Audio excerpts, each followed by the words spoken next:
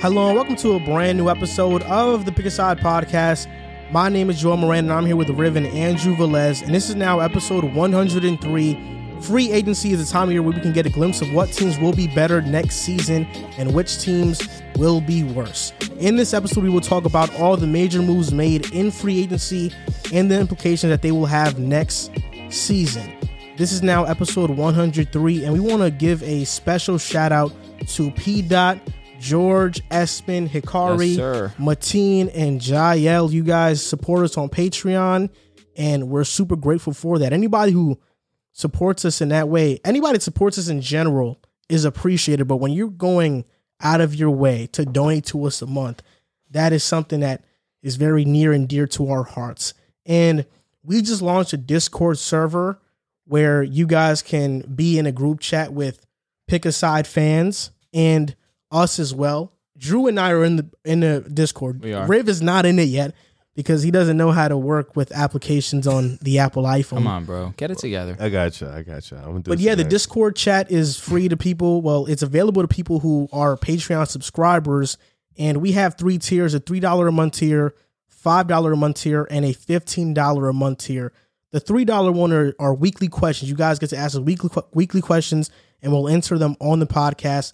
The $5 tier is suggesting topics, and the $15 one is you get to have a guest spot on the show, and we will do a segment with you, and we can debate. If you guys, I'm still excited for that. Yeah, if some of you guys have some ill will towards us, and you guys want to pay $15 to curse Rev or Drew and I out, you feel free. You guys can come on the show, and you can give your take. I'm more than down for you that. You can pick your side. Yeah. So that's what we're doing with Patreon. I think it was pretty cool. We just launched that Discord server. I think it was pretty cool. Definitely. Great idea. And of course, we also have to shamelessly plug our Apple Podcasts on this show. Why not? Because we go up in the rankings based on the reviews and the ratings. So if you guys can rate and review our podcast, that would mean a lot to us. But now let's get into the show. NBA free agency. One of the best times of the basketball calendar year. Definitely. A lot of anticipation. Once these moves are made, people are excited. The fan bases are excited. Chicago fans right now are extremely excited, even though they won't be that good, but we'll talk about that later in the show. And this is just an exciting time overall. And the first topic we're going to talk about are the Nets and Lakers. Right now, there are 2 super teams at the top of the NBA, the Brooklyn Nets and the LA Lakers. But some people think the Lakers aren't a super team. We're going to discuss that as well. But based off of what moves the Lakers and Nets made this offseason, what team had a better offseason? I'll start with you, Drew, first. So the better offseason, obviously, that just goes to the Lakers. We made the most moves. We made the moves to put us in a position to compete against a team like the Nets, who obviously made a majority of their moves last season. And I think of it more so of who has the advantage right now. I think right now, I'd probably give the advantage to the Nets because they had a full year to have that team chemistry together. And it's going to be more beneficial come start of the season. I feel like they're going to be clicking a lot faster than the Lakers are going to be clicking. A lot of people's concerns is how they believe that Russell Westbrook is going to combine together with LeBron, AD, with the rest of the crew. THT, in my opinion, I feel like he'll be our starting shooting guard come start of the season. We bring in guys like Melo, who I'm definitely happy that we brought him in. A good shooter to put around. Alongside Russ, alongside LeBron, they're going to be driving to the basket. They're going to want someone to be a good kick and pop to. Definitely Mel could be that guy. Wayne Ellington, another really good spot-up shooter in that sense too. Kent Bazemore, Riv absolutely has a vendetta against him. Understandably, he's not that good, but we just keep adding shooters around our 2 guys who, one, Russell Westbrook, who has been notoriously known for not being a great shooter, and I just love the idea of us surrounding our guy who really can't shoot with a bunch of other shooters. So I give the advantage to the Nets, but I feel come January, I expect the Lakers to fully be in sync. And I just want to point something out real quick. 3 days ago, when we signed Ariza, we brought in Dwight Howard. They were calling us a retirement home. LeBron 36, Dwight 35, however old he is, Ariza 36. They were calling us a retirement home. The next day when we bring in Malik Monk, we bring in guys like Wayne Ellington, Kendrick Nunn. who I didn't even mention, who's going to be another great offensive weapon for us. They immediately called us a super team. In my opinion, you should have called us a super team once we got Russ. That's 3 All-Stars. That's the definition of a super team. But you guys don't think Russell Westbrook is this great player, so I was going to keep going with you guys. Keep doubting it. Keep down the process of what the Lakers are actually going to put together this season. But come January, come February, you're going to see the true Lakers, and we're going to see the true idea of where it's going to be come finals time. And I believe this is going to be our finals matchup. But at the start, right now I give the advantage to the Nets. They have the chemistry going. They had a full year of, they definitely didn't have a lot of time together on the court because of injury, but they were still together in the locker room. You still build that team camaraderie around one another. And I think that'll benefit them, especially with the fact that, Russ is going to have to get used to not being the guy. And it's going to take him a few, but I fully expect him to get into the swing of things come January and February. Anytime you get a star in free agency, your free agency looks really good. And I think with the Nets and the Lakers, obviously I think Lakers getting Westbrook and then topping it off with Melo, added in some guys who, we talked about when they got Westbrook, they needed some shooting. We felt that shooting was their weakness. LA brought in some shooters, Trevor Ariza, Wayne Ellington, so they got some guys that could shoot the 3-ball. I think the Nets still have moves to make. I don't know. I think they still can get something in that deal. The deal hasn't been fully discussed in the Spencer Dinwiddie deal. It is done. Oh, it's officially done? They got nothing. Oh, that's hilarious. Patty Mills coming in. I think they got a pick. Yeah. But they didn't get nothing of value. I think in the draft, I think the Nets did really good in the draft, getting some young talent and some guys who can come in and play right now, in Cameron Thomas and Kessler Edwards.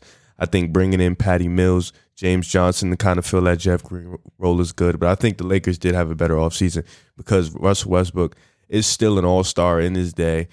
Melo, he's still a guy who could come in and give you buckets. So I think overall the Lakers had a better offseason. But in terms of who's better right now, I got to go with the Nets. Their 3 best guys, they didn't even play a full season last year. They played less than 20, 25 pieces, yeah, bits and pieces. And even when they were together, they were unstoppable. In the playoffs, we saw a glimpse of it, and they were just flat out amazing together. So I think those 3 guys, combined with the fact that they all fit together, they all gel off each other, they all can shoot the 3-ball, they all can attack.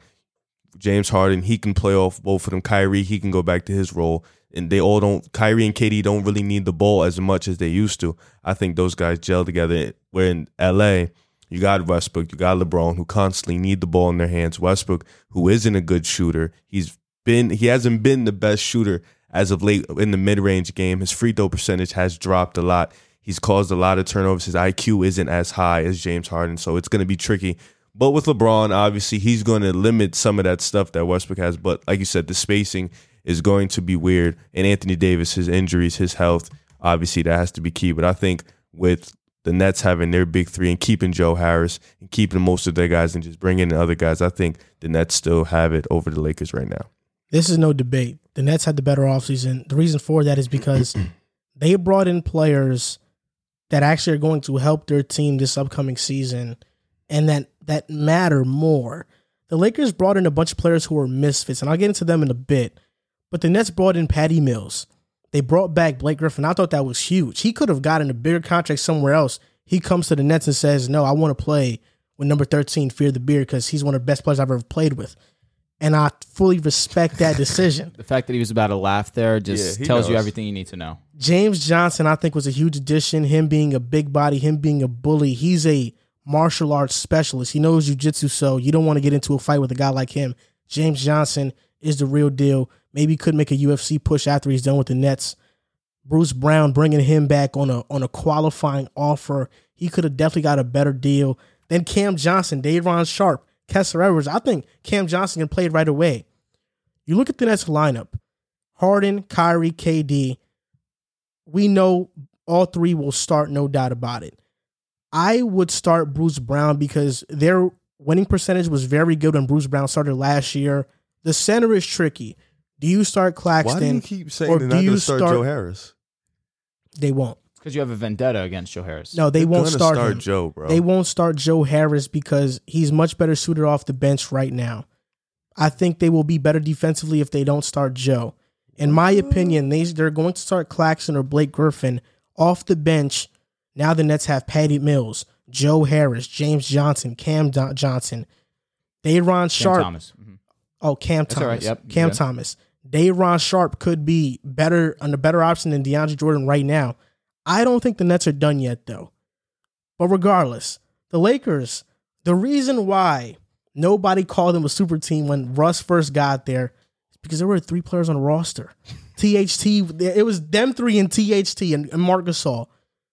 There were only 5 players on the roster. We can't call a team that's incomplete a super team. At least when LeBron joined Cleveland, when he joined Miami, they had a complete roster.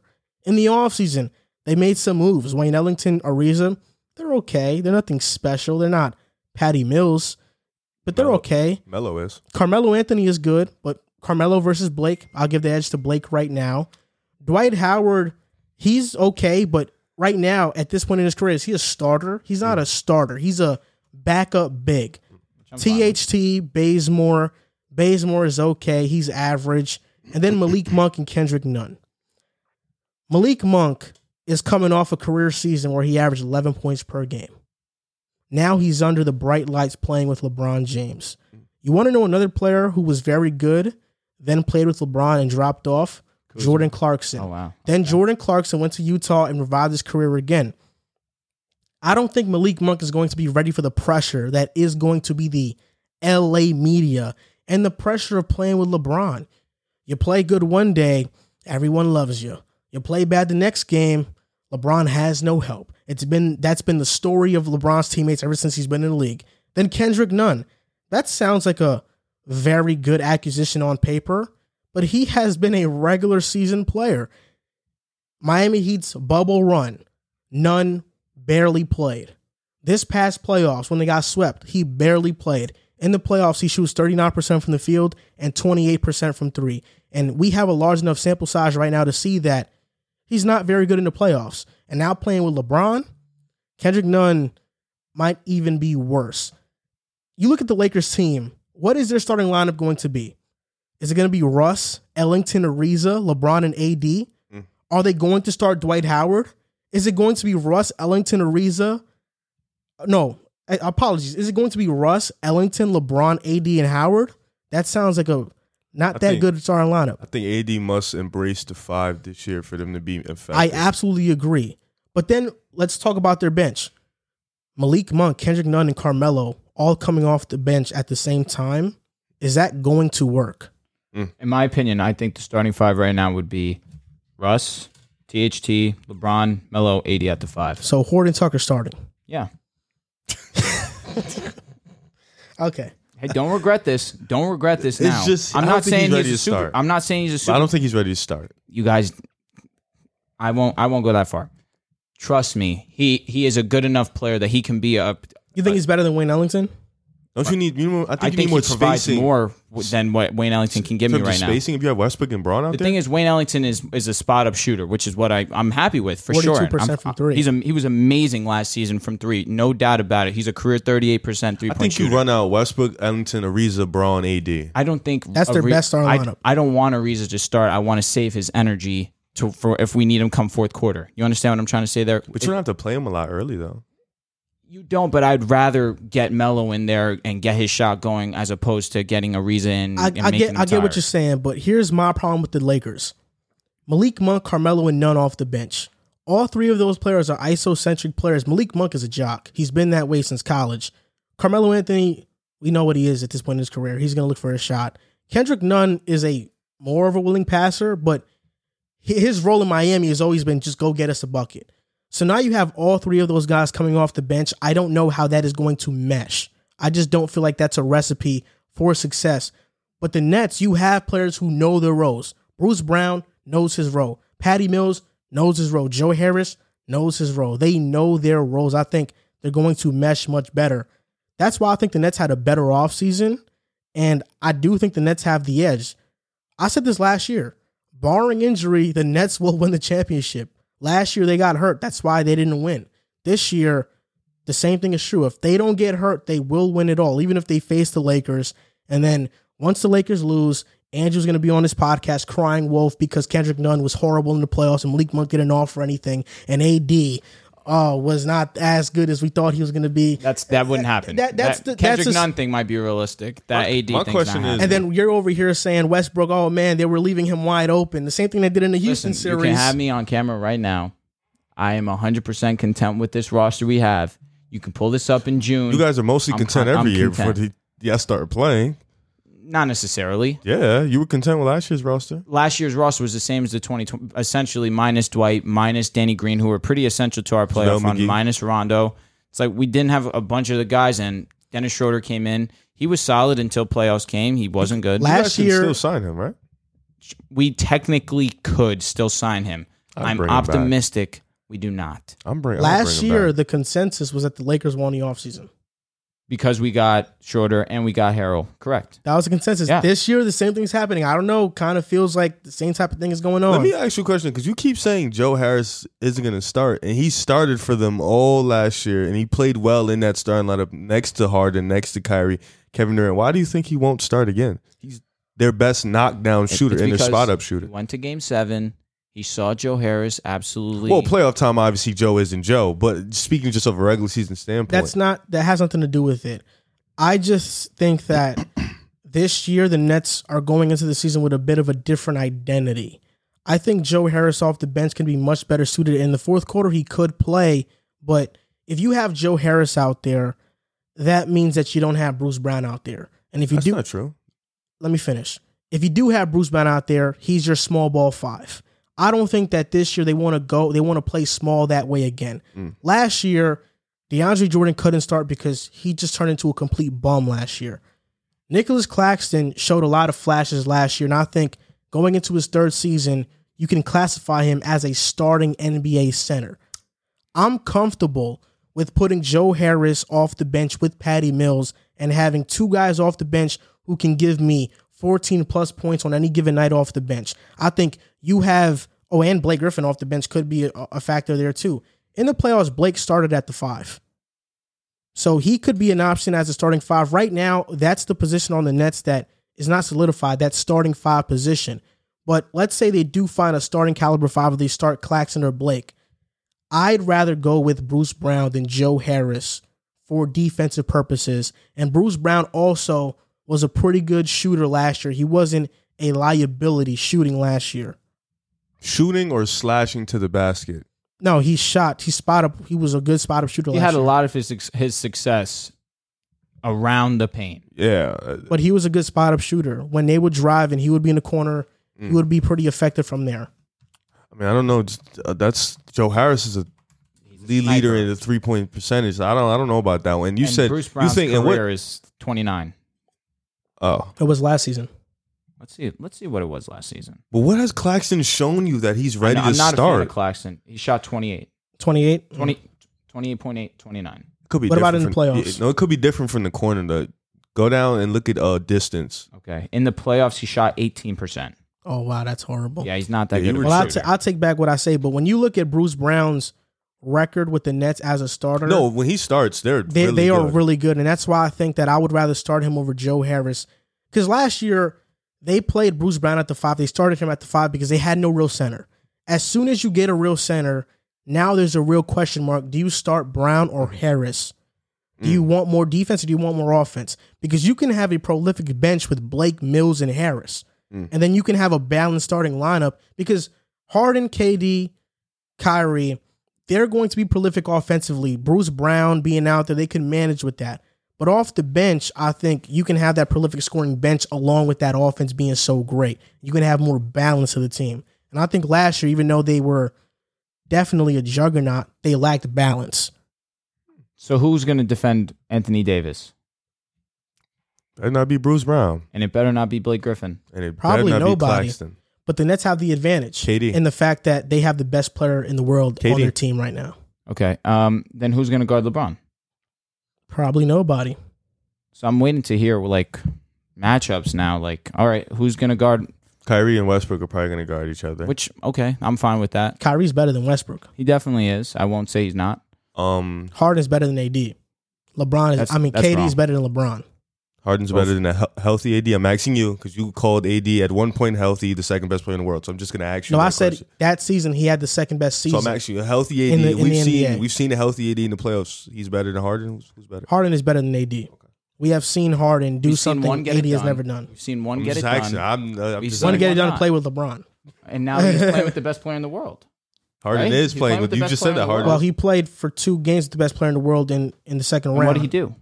Well, he was hurt. He was playing on a grade 2 hamstring. Hey, man. I'm just looking at the numbers. Grade 2 I'm hamstring. looking at that performance. It was not. Look at the first round. And let's look at his past. What has he really done to really intrigue? Well, he averaged 35 points per game versus the Warriors. Okay. In against 2019, he should have beat. Correct. He should have never beat them. Come on.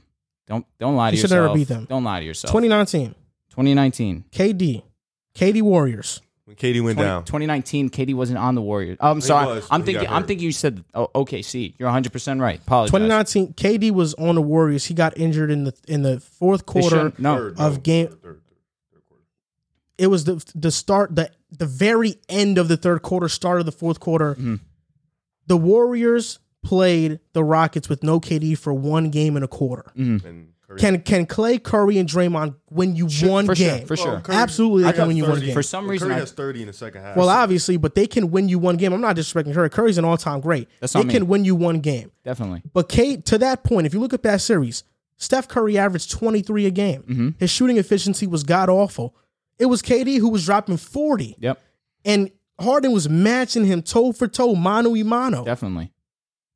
Harden's been, as of recent... Is that his only great moment in the playoffs? No. These past couple of years, Harden has been very good in the playoffs. In 2020, in the bubble, he was good in the playoffs. 2019, I would say he was good. Yes, nothing more. No, he was good he was very good in the playoffs. 2019, he was very good as well. 2018, he was very good as well. Except for Game 7. I mean, okay, you can say that, but in the biggest moments when you need James Harden, you can say that, but I am not going to say Harden's a bad playoff performer based off of one game when every single other game he's playing well. So let's go matchup for matchup. Obviously, LeBron matches KD, Harden matches AD, Kyrie matches Westbrook. Fine. Melo versus. That's what I think. The Lakers who's are the fourth more best deep player than, on Brooklyn? Lakers are Joe not Harris? more deep than the Nets. Joe Harris would be the fourth best player in Brooklyn. Who would be the fourth best player on the Lakers? Carmelo. Melo. Blake Griffin is better than Melo. In what form? I can't fully agree with that. You honestly think so? I can't fully agree with that. The way you've seen Blake play last year, he was great defensively. And the way that Melo played last season? Melo is still really good. No, Melo's a good scorer. I would say offensively Melo, defensively BG. Offensively, Melo by far. BG can get you. What? Blake Griffin shot 40% from three last year. Yeah, on wide open threes. I agree. What was Melo shooting? He was playing with Dame and CJ. Melo's off the bench though. And Melo wasn't just shooting wide open threes. He was on the floor with them. I'm saying, but he wasn't just shooting wide open threes. Like mid-range pull-ups. We've seen BG. Exactly. No one's playing defense on Blake when he's behind the three. But Blake was also slashing to the basket. He coming off the bench. He was creating his own shot. Are we really arguing? We're not. I don't think this should be an argument. You're saying BG was better. BG is better than Carmelo Anthony at this point in the career. He shot 38% from three. Close to 40%. Melo. Talking about Melo. Melo from three. No, yeah, Melo's a good shooter. We know that. But BG's a guy that was not supposed to be that good from three, and he was really exceptional from three. Carmelo's still a good player, but he is not better than Blake Griffin right now. I say let's wait and see, because BG in a different role with not much expectations, he performed admirably and he exceeded expectations. Let's see Melo in a situation with LeBron. BG was the 5th, 6th option in Brooklyn last year. That's what I said. So let's see with LaMarcus. LaMarcus Aldridge came too. In the playoffs. In the playoffs, he played really well. But I'm saying he was not the 5th option on the Nets. No, I know, but all year. All right, so let's see Melo with now Braun, Westbrook, AD in a different situation with a little bit more spacing. Then we look at Ellington, Ariza, or even Nunn and Monk. Who's better between Monk and Harris? You just named all those 4 guys. Match them up with the rest of the bench guys. THT would be next. Who's better? He's another guy. Who's better, Monk or Harris? Joe. I'm gonna leave Joe. I'm gonna lean Joe. Who's better, Patty Mills or Kendrick Nunn? Patty. THT or Bruce Brown? I really don't. Who's better, Claxton or Dwight Howard? Right now, Dwight. You think so? Yeah, you called Claxton the starting center. You lost me with that. Claxton is a starting center. And we saw the success that Dwight had 2 years ago with the Lakers. He knew his Dwight role knows on his the role. Lakers. He's still really Dwight good. also didn't play in the series because you couldn't have him out there. He understands that was against the Rockets. He did that with LA too, though. Fine. because he doesn't need to do that when you have Anthony Davis who could stretch the floor as well as he can. Again, I expect AD to play the 5 if we're going to win a championship. You shouldn't expect that. He doesn't want to do that. But Well, when what's he going to has had happen? to, he's What's had going? success. What's going to happen versus Brooklyn? He's going to have to play the 5. He's going to have to play the 5. No, I'm talking about with Dwight Howard. Won't play. Nets play small. But you won't play Claxton. Exactly. You probably play BG. Yeah, but Which is small fine. small lineup. Nets versus Lakers. Nets have a better small lineup than Lakers. What will be the Nets small lineup? They would go Essentially. BG, KD, Harden, KD, Kyrie. Harden, Kyrie, BG, Harris. Okay. That's So that's sneaky. Russ, I'm going to Russ, LeBron, AD, Carmelo, Ariza is their small lineup. which is fine. That's not better than the Nets, though. It isn't. But like I said, our depth, you're just talking the starting 5, that's it, but we have a lot of depth. So Malik Monk, A none. lot of depth. You have a lot of unproven Compared- depth. Malik Monk, none. We just They just haven't established. been on a team. Fair. We just Fair. established Mills Fair is enough. better That's a than good point. none. They have more proven depth. Like Patty Mills, he kind of like we know what Patty Mills is. Good 3-point shooter. He's gonna come in. He's gonna knock Bruce some Brown shots down. versus Malik Monk. Bruce Who's Brown. a- He understands his role. At Hold this up. point, is Wayne Bruce- Ellington and Patty Mills, like, is it that big of a difference to you? Yes, Patty Mills is a dog. But I wouldn't say dog, but Patty He Mills is is a better. dog. Patty Mills is better. I'm not gonna say he's not better. Is it a significant difference where you look at the two and just think the Nets Yes, have because the- we've seen Patty Mills in situations on championship teams, situations in the playoffs. We know who he is, regardless of the situation. He's gonna be there. Bruce Brown versus Malik Monk. I think Brown is better. Yeah. So you talk about Mills is better than Monk. Brown is better than. But you haven't mentioned THT. It's like I'm not. I don't think he's better than Bruce Brown. THT is a tricky guy, I'm man. a fan of THT's, man. He's very He's good. a- He's THT is sneaky getting good. hype only He's because he plays for the sneaky good. Lakers. He's a tricky guy, man. You could say that, but at the same time, he puts up decent numbers when he plays. He is I definitely have a to see better more- than I what have you to see guys more are Search this up giving. year. his numbers as a starter. I have to see more. You can this go to year. StatMuse. Actually, I'll do it because I think I Because could do it he doesn't play game to game. It was more down the stretch. We actually started to lean on him. He had good games when he had really But good in the games. playoffs, But he was one of our better options. It got to that point where THT was one of our better options. There's a reason Caruso's not on the team anymore. which was crazy. There's a reason why we're probably not going to bring back Schroeder. We believe in this guy THT. He's had really good moments. Should have brought back Caruso. I think we should have brought him back too, but I just feel like I'd rather a knockdown shooter in Wayne Ellington, a better defender in Trevor Ariza, bring in Melo. What am I saying that's wrong here? He's a better defender than Caruso right now. The thing about that is I've seen Caruso have really good moments defensively, but then obviously when he's playing against someone better, there's not much you can do. I'd rather the size. Okay. Go ahead. What are you going to look up? What are you looking up? I can't even find it, honestly. Like I'm saying, you're going to look at his actual season Per averages. 36, he averages 16 points a game. And you're going to Shoots tell 28% from assists, three. yeah, 5 assists, 5 rebounds, Which is fine. 2 steals, he does a lot of 45 from the everything. field. Well, that's because when he's on the court, he's not usually with LeBron, AD. So he's doing No, this that's stuff. not true. That's not true. Or Russ. If he's going to be on the Now court with Russ, obviously, if he's going to be on the court with Russ, LeBron, AD, It's going to free up a lot. I'm telling though. you, just don't look at THT like he's just some nobody. He's definitely No, a he's lot not better a than He's what not we nobody. give He's him. a tricky guy to really evaluate. I'm telling you, I've seen him play very well. he's not a nobody. But Lakers talk about him like he's a game well, changer. No, I'm not. You And guys listen, had him I'm not. untouchable at one point. I don't agree with that. Like, We're talking he's about definitely James Johnson movable. too. I think James Johnson was a huge addition by the Nets.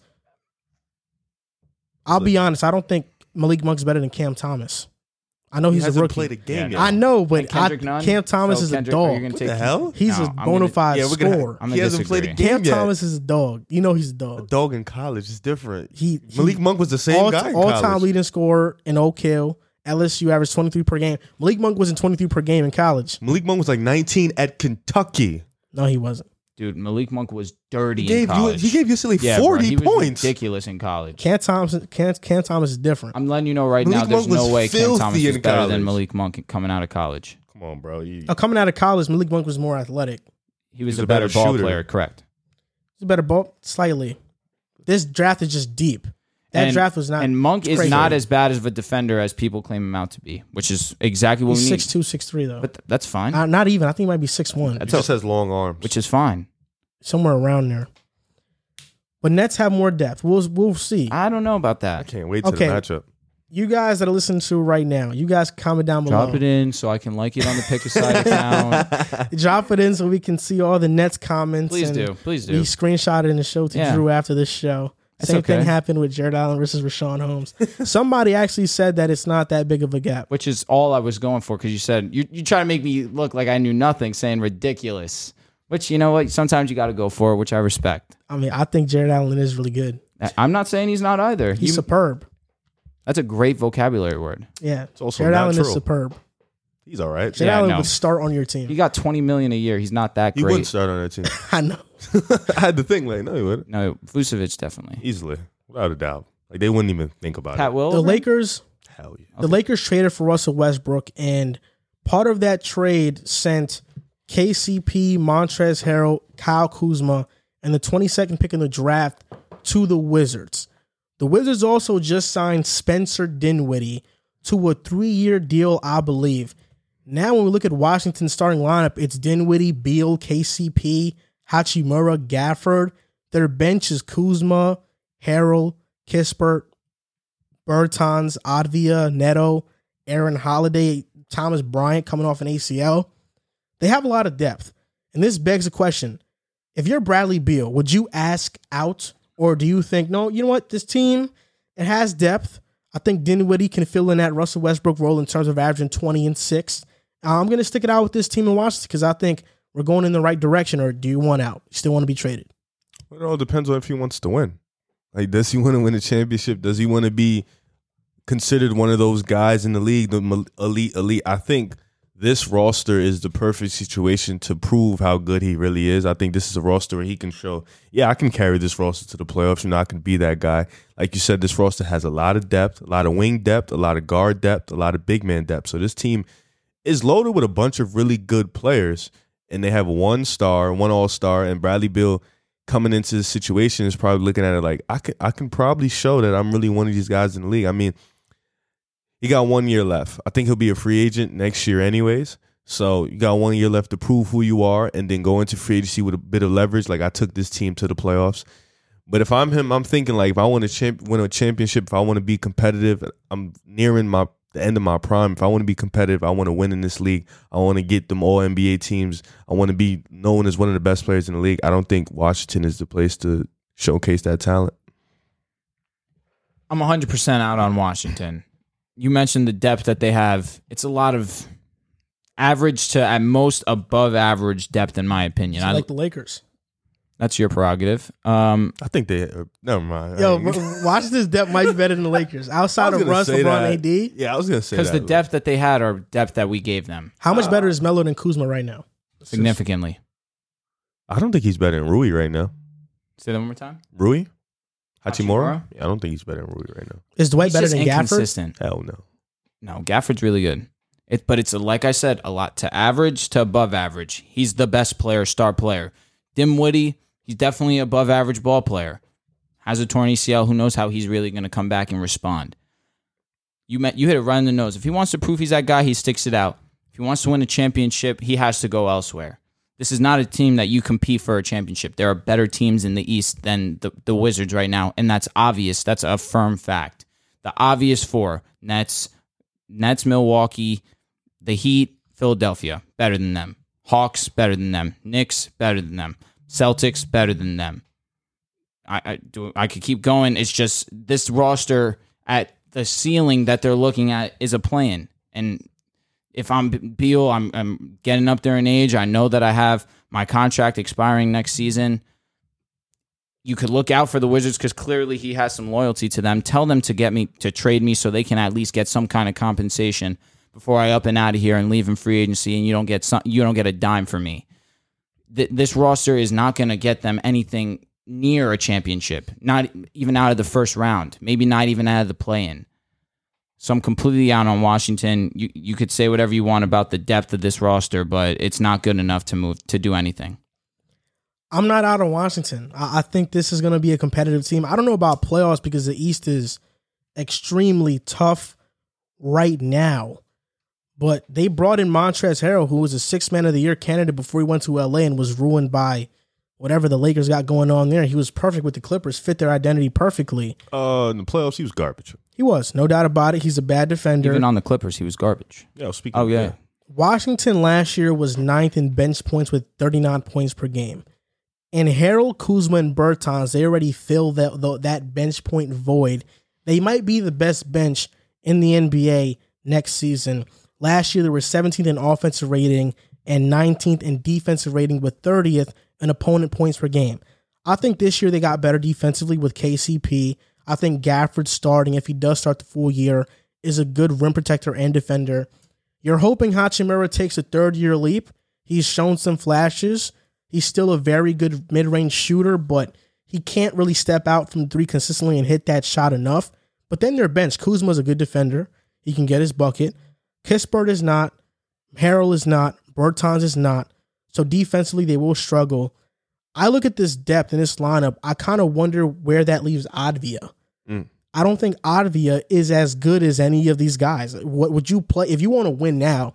Are you playing Advia over Kuzma or Harrell or Kispert or Bertans or Neto or Bryant? At this point, I've seen what they are, truthfully. So if you start losing games, why not put him in the lineup? Advia averaged 6 points last year. You got to look at it like this. You picked him in the lottery. You want to develop him. He's obviously a part of your future. And the front office knows they're not in a win now situation. Like, they're not going to win anything. So he's going to have to get some minutes somewhere in there. So somebody's going to have to take a seat, whether it be Neto. I don't think Kuz, he's still young, so I don't think he's going to take a seat. But somebody's going to have to sit down and get obvious some minutes because he's a part of your plan.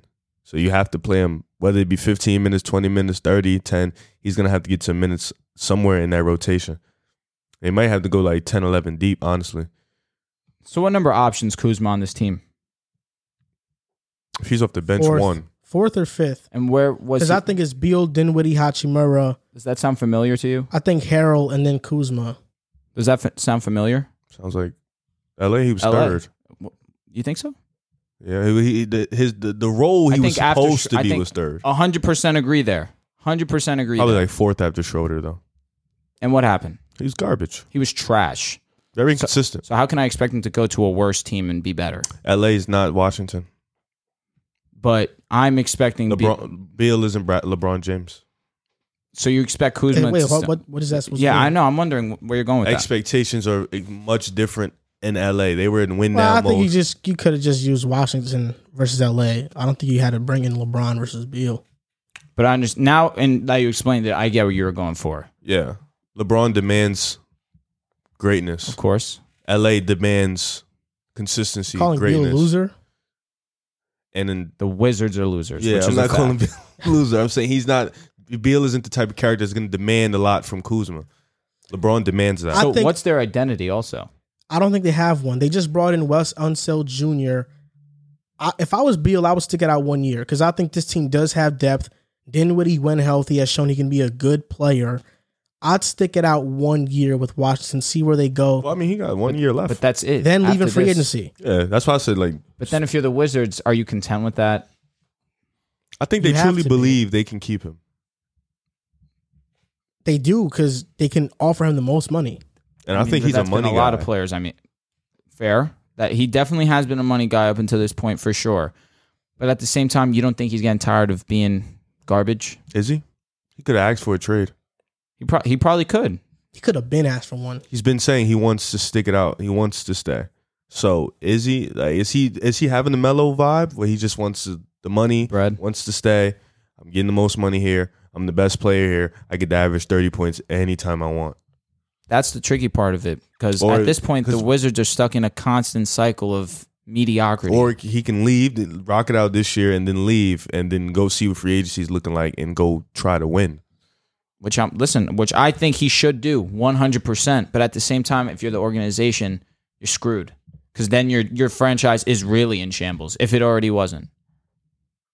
I mean, they have I wouldn't say a lot, but they have some things to look at. I think Gafford, Hachimura, and then Kispert, but like I said, there's just so many other teams in the East that are just things to look at. Okay, they're just better than them as a whole and are consistently getting better year in, year out. Well, I mean, let's be realistic. They'll probably they have their first round pick, right?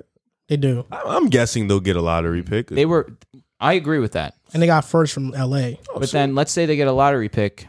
Is Beal happy with being a lottery pick? Well, even if he's gone, you still have the lottery pick. Because that's ultimately pick. what it comes down to. They also got Isaiah Todd. Yeah, if he's gone, If he's gone, you still have that lottery pick. So, you got somebody you're going to bring in and it would just work from there. I mean, like, they're not in a – listen, he wants to stay. He's claimed he wants to stay. If he goes in free agency, he doesn't resign. All right, but at least you have some good players where you can at least be a manageable team where it's like you walk in, you're not going to get blown out every night. So what's your expectation of them, seed-wise? Playing Both of you. team. No. No. I think they'll be like – no, I'm not saying he's wrong. I'm saying I don't think they'll be a play-in team. I think they'll be 14, 13 seed. What the fuck was that? That's You think they are worse than Toronto? yeah. No doubt about that. I don't think there's like a huge doubt about it, honestly. I wouldn't say no doubt about it, but I think Toronto's better. I think you look at Siakam, Beal, you'd rather have Beal. But as a That's complete it. roster. After that, though, that's it. Van Vliet, Dinwiddie, that is really close. And like I said, Wizards have no if I identity. put the roster in check, it would probably be Beal and then about 4 Toronto Raptors. And then Toronto's better coached. Toronto actually is a defensive-minded team. Wizards are whatever you can call them. OG over Dinwiddie? I would. Coming off an ACL injury? Dinwiddie's a weird. He's good. If he's not, if you want to have Dinwiddie over OG, it's fine. But after Dinwiddie, it's like OG's probably better than the rest of their roster. I think Washington is just an offensive firepower. They're just going to have a lot of offense. Last year they were that way too. I mean, you basically traded Westbrook for a bunch of guys that didn't show up in the playoffs. Yeah, the regular season is the playoffs though. That's true. I mean, Kuzma didn't show up in the regular season that much either. And that's He a firm averaged fact. 12 a game and shot good. He wasn't bad. What did he shoot? He wondering. shot about 44% from the field and 35% from three. Let's double check that just to make sure. I know he averaged 12 to 13 a game. I know he definitely averaged that week 12. 12 is cool. I was 13 actually. It was 12.9. 44, 36, 69 clip. So Yeah, he wasn't horrible. It's just LA. Everything is so magnified that it looks LA. like he was the worst player on the court. sometimes He just did. when we need him, he was That is definitely true. the worst player. But that's what I'm saying. Those moments are magnified where Yeah. you go to a team like Washington or a smaller market, nobody cares about you. So because of that, nobody's talking about your ill-advised moments. I think that's going to help Kuzma refreshen a bit, kind of be more Hopefully, comfortable. because So you have Washington as in a playoff? I think they could make it. over I think, man, It's tough. Indiana, no, Indiana's. I think they're a playoff team. I think Charlotte. I think they could be better than Charlotte. Yeah, I think they could be better than Charlotte. So I think you can have Washington over Charlotte, Toronto, Washington. They're in that same tier to me. And then the other tier, like the bottom tier, is Orlando, You Cleveland. think about last the year's Bulls? team was better than this year's team? The Bulls are 7th seed. So You think last year's team was better than this year's team? Yes, depth wise, absolutely. are I the do. Cavaliers better Yeah. than the Wizards right now? No. No. I think the bottom tier of the East is the Cavs, The Magic. the Orlando Magic. The Detroit. next tier, which isn't like horribly bad, is going to be Detroit. 13th seed, 12, 11, 9, 12, 11, 10 is tricky. It is true. Listen, I look for Boston to be in, no doubt. They were the 7. Pacers will be in. They were the 9. I think Charlotte will definitely improve this season. They were 10. I think the Bulls will make the playoffs. They were 11. The Raptors were 12. I think they'll be in the play-in as well. Ooh, it's going to get tricky. I don't know Raptors, how. Hornets, Wizards, I think will fill out the 10 to 12 seeds. Then from 9 and up, I see like Pacers, Celtics, Bulls, Heat, and then of course the top teams in the East. So basically, it's going to be a dogfight for the 10. Yeah, but it depends. I mean, because if the Pacers get injured, they got injured last year, they fell off. So they're just an injury away. I think the Wizards have a lot of depth, so they can be a playing team, but I wouldn't favor them. But they can be a playing team. I don't think they're going to be at the bottom of the East. I think they're going to be I competitive. think being at the bottom in the East isn't going to be too bad, though, because like you just said, 10, 11, 12 is going to be a dogfight. Toronto, Charlotte, and the Wizards are going to be fighting. And even Detroit is going to be competitive. So I think saying they're going to be 14 for 13 seed isn't bad because the East is pretty deep. That's still bad. Not really. When you have Beal, it is bad. It's trash. That it, even regardless of the competition, if you finish 14th, you finish 14th. And he's gone. You cannot expect him back if you finish 13, 14. That is true. If you miss the playoffs, he's gone. That's true. Let's transition to a team that has a chance to contend. The Miami Heats, after their free agent moves, they brought in Kyle Lowry. They signed PJ Tucker, who I think that was their best signing of the offseason so far. Yo, what is wrong with you? They signed Victor Oladipo. They re-signed him and have his bird rights so they can extend him next season. They also signed Markieff Morris, who I think was a good player on the Lakers. And Duncan Robinson got a 5-year, $90 million extension. I think the Miami Heat, with these acquisitions, I think they are the third best team in the Eastern Conference now. I asked you to send that to me. She looked mad pretty. I think the Brooklyn Nets are the best team in the NBA in the East, no doubt. I think the Bucks are the second best team in the East. Miami, to me, with these moves, they are the third best team in the East. You look at their starting lineup: Kyle Lowry, Oladipo, Butler, PJ Tucker, then Bam Adebayo. That's a defensive nightmare. And I think the guy who makes it all work is PJ. PJ's versatility, switchability on the defense side of the ball. You saw what he did for Milwaukee. Totally changed their culture. PJ Tucker said it. Milwaukee had a lot of dogs and leashes. They weren't unleashed. When he got there, he unleashed the dogs, and the Bucks became dogs. They became champions. And I think getting Tucker was huge for that, for being honest. So, and then you look at their bench: Hero, Robinson, Markieff Morris isn't too bad. They brought back Dwayne Dedman, but then after that, it's very suspect. KZ Okpala, Max Struss. It's not too great. I think they can add one more player off the bench and they'll be solid. But we got to remember, this team was impacted by COVID all season long last year. They were the 25th offense, but they ranked top 5 in defense. With Lowry, with the healthy Oladipo, I think that's a top 15 offense at least. Wow. You hope that Bam Adebayo improves as an offensive player and can step out and hit a deep range shot. But I really think the game changer here is Kyle Lowry on the offensive side of the ball. 17, 5, and 7. Shot 44% from the field and 40% from 3. We know what he brings offensively and defensively. He's been taking the most charge since who knows when. The Heat are legit, and I think these moves have made them legit. They can contend if the top teams get injured. If the Bucks and the Nets get hampered by injuries or something like that, the Heat can very well make the NBA Finals. But if not, I see that they can make the ECF. Realistically, first of all, you got to stop with the PJ Tucker stuff. You got to stop. You have to learn how to appreciate his game. I like these moves for Miami. You know, I think last year playing the Bucks whipped them. It was tough for them. I think realizing that their offense struggled, Jimmy Butler struggled. You know, I think bringing in Kyle Lowry was huge for them. Bringing in a guy who can score, who can be another playmaker outside Jimmy Butler is going to be big for them. A guy who could also step out and shoot the 3-ball. That's what they needed. You know, they, like you said, they were a top 5 defense. They needed extra offense. Kyle Lowry brings that. PJ Tucker brings another guy who can switch and guard 1 through 5. Same with Jimmy, same with Bam. So I think that's huge, having those 3 guys out there that can switch and that can guard. I think that's big for teams like Milwaukee and Brooklyn playing those games. And I think, like you said, they're right there in that tier, right under Milwaukee. I think they can make Milwaukee a fight. I'm not gonna say they can beat them, but that can be a tough series. I think Philly, like you said, I think they're better than Philly right now with the Ben Simmons saga and them not understanding their identity. They are the 3rd best team in the East at the very moment, and they can really compete. I think, like you said, that bench needs one more guy, but I think Tyler Hero, Bam, making hopefully another jump this year. Jimmy finding that jump shot back. I don't know what happened to it, but finding that jump shot back, but continuing to be that dog, that leader for them. Kyle Lowry bringing that consistency to the point guard spot. I really like this Miami offseason. I think they really improved after last year. I think they definitely did improve. And I do believe that they will be a top 3 seed in the East as well. I just don't believe they have enough offense to overcome the Nets, overcome the Bucks. I just don't believe that with their leading scorer being Jimmy Butler, averaging 21.5, not having another scoring option to average above 20. I get you bringing Kyle Lowry, but he's not a 20-point per game scorer.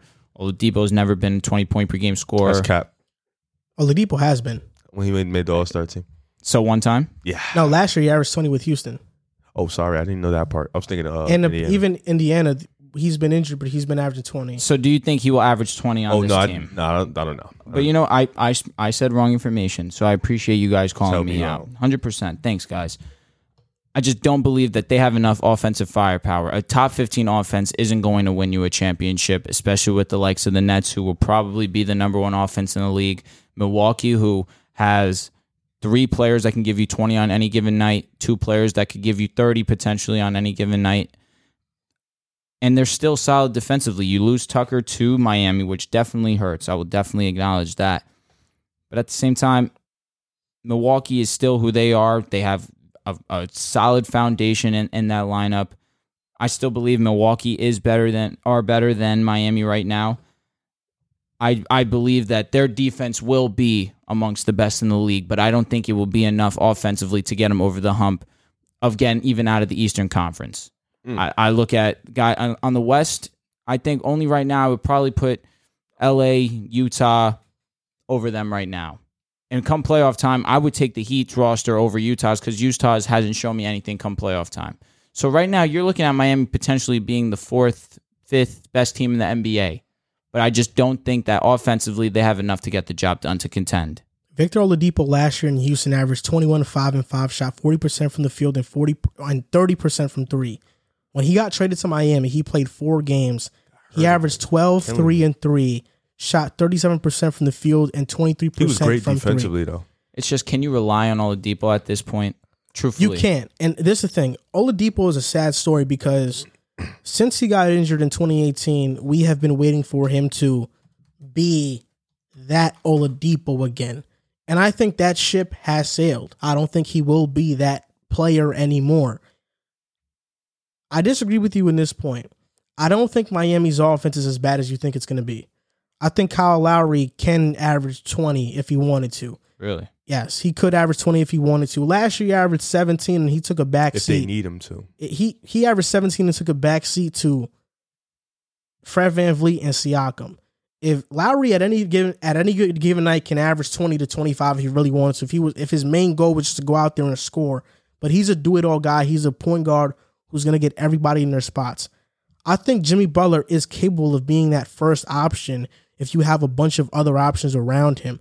I think because Butler has been on pretty good teams, his scoring numbers have not been amazing. But we saw Jimmy in that playoff run go insane. We saw him in the finals go insane. He's one of the best two-way players in the NBA. At the end of the day, I think Miami's identity is on defense, though. Sure. And that's what they are trying to accomplish. They want that foundation. And with Tucker and with Lowry, they brought those guys in. I don't think they're a finals team because the Nets are the Nets. They can beat the Bucks, though. I would favor the Bucks slightly, but the Heat can beat the Bucks. I think you could say that, but I want you to choose definitively. Bucks or Miami. I would choose Bucks. I think it would be a 7-game series between them. And in 7, anything can happen. But who are you taking? I don't like that answer. I want you to take I want you to pick I don't like that Kim. answer. That answer is so when somebody wins, I told you. So pick Miami or pick Milwaukee. Like I said, I'll slightly lean Milwaukee, but Miami is right there. Miami is one Middleton bad series away from winning that series. I think. And that happens a lot. Just this past playoffs, it didn't happen. And they won a championship. That much. They won a championship because the Nets were hurt. Oh, my God. That's a fact. Let's just get over that. That's a fact. They still got to go beat Phoenix. Get over that. Please. They still got to go beat Atlanta. Please get over that. You thought Phoenix was a fluke. Yeah, but they still got to go beat them. But you thought they were flukes. And you thought Phoenix was going to beat the Bucks. I mean, Atlanta were flukes was too. A fluke. Milwaukee wasn't a fluke. I said that whoever won that Brooklyn. But you just said that because they got hurt. No, the Nets. But the Nets are a great team. I said before, whoever wins that series is going to win a championship most likely. But then you also said Suns in 5. Yeah, of course. Because I on this wanted, show. Yeah, because I wanted the Suns to win.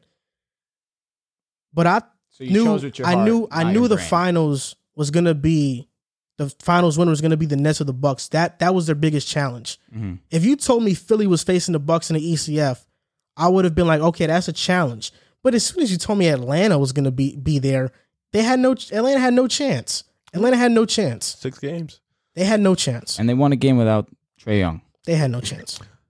I think Victor Oladipo coming in, he just needs to be a quality starter. I think with Miami's team with Kyle Lowry, Jimmy Butler, Bam, I don't think he needs to be the old Victor Oladipo. I think that's why he'll be fine. He just needs to come in, play defense at a high level, pick his spots, and score in bunches. I don't think he needs to be that 20 points per game scorer because their team is filled with guys. And with Miami, what we've seen in their last Like runs. who, in your opinion? Like who? What are these guys? Oh, Tyler Hero, Jimmy Butler, Bam needs to be that guy. Kyle Lowry, Duncan can fill it up one night. Like what we've seen from Miami is any guy on any given night, they can fill it up, and the team feels the hot hand. And with Jimmy's a weird player because he's, and we had him in Chicago. He can average 22, 23 points a game. He does so much for Miami in terms of being their playmaker, being one of their best rebounders, being their lockdown defender on the other end on the perimeter. So he just does so much that he doesn't score as much as he used to.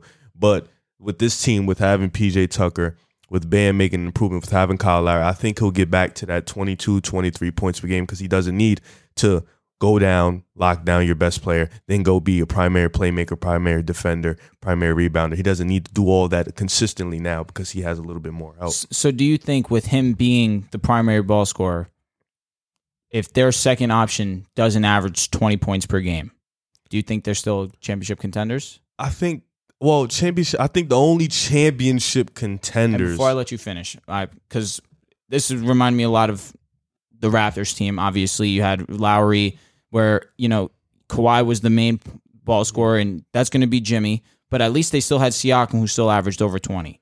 But it's different though, because with this team, you don't need somebody to necessarily. The difference with that was even when Kawhi left. And Toronto still had a great run. For sure. It just didn't have a fourth quarter guy to finish it. Definitely. Jimmy can be that guy. And with Miami, Tyler Hero, Duncan Robinson, Kyle Lowry, Bam, Jimmy can give you 15 a night. Mm-hmm. And that's five guys. So it's like. Even that is not necessarily true. Siakam averaged 20 in the playoffs. That's what I was referring to. In the regular season, he averaged 16. I was referring solely to playoffs. Yeah, but we have to talk about regular season because. But this is contending for a championship. Yeah, but in a playoff run. Playoffs, absolutely. In a playoff run, Lowry, Oladipo, even Bam can get hot and average 20. But do you think Oladipo will make it to playoff time? But I think Oladipo. That's too much building to continuity. If he becomes that second guy, that second go-to scorer, is he even going to be ready come the start of the season? No. What was injury? Torn ACL. He'll be back later. Torn ACL. It definitely wasn't that. It was something. He got hurt, but it wasn't torn ACL. It was bad. It definitely wasn't a torn ACL. But Siakam won MIP that year. He wasn't an all-star that year. Right quadricep tendon. He averaged 16.9 points per game, and Lowry that season with Toronto averaged 14.8. So they didn't have another 20-point per game scorer outside of Kawhi. I think the Heat in the regular season. Yes, but I think the Heat will be just fine because in the playoffs, guys step up all the time. You can have somebody have a great run. Lowry can be that guy, and even though Siakam averaged 20 points per game, I'm not sure if that was for the playoffs or for the finals was horrible. He had a bad series against Philly. He had a bad series against. Might have been just the finals. The only great series he had was against the Warriors. I think it might have just been. But he wasn't good against Philly and Bucks. He faced the Bucks as well. He wasn't good against them either. So did he average 20 points a game for the playoffs, or was it just in the finals? Find out. Because I think it was just for the playoffs. Chris Boucher was on that team. Chris Boucher didn't play though. Neither did OG because he was hurt. I thought he wasn't there yet. Huh? Did you find it? I'm only seeing years, and now I'm looking at the game log. And this team had 7 players in double digits. He averaged 19 a game in that game against playoffs. Philly his series against Philly wasn't garbage. 29, 21, 20, had a bad game 9, 25, 21, game 7, 11 points, which is not good. So 5 out of 7. You take that over 20 points. But you are the same person that said Kawhi had a bad series when he only played one bad game. He had 2 bad games, and no, he didn't. Pascal just had 2. They were getting agreed, and they were bad. At the same time, Siakam's not the best player. Kawhi is. This team had 7 guys in double digit scoring. This was a deep team for sure. I think Miami can get about 6. But I agree that they could have that amount of 6 is a deep 7. I think so too, but at the same time, at least they still had another guy that was able to get to that 20 point. Kyle Lowry. But Siakam, he averaged more than Lowry, but Lowry was the second best player in that playoff run. I agree. Definitely agree. And I think you look at Siakam agree. and you look at Oladipo as scorers. It's not far off. But the thing is, Oladipo now injuries. Yeah, it's hard to. I think Miami's defense is going to be but even with Agreed. even with Oladipo's injuries in Indiana these past couple years, he's been averaging 20. In Houston, in his short stint, he averaged 20.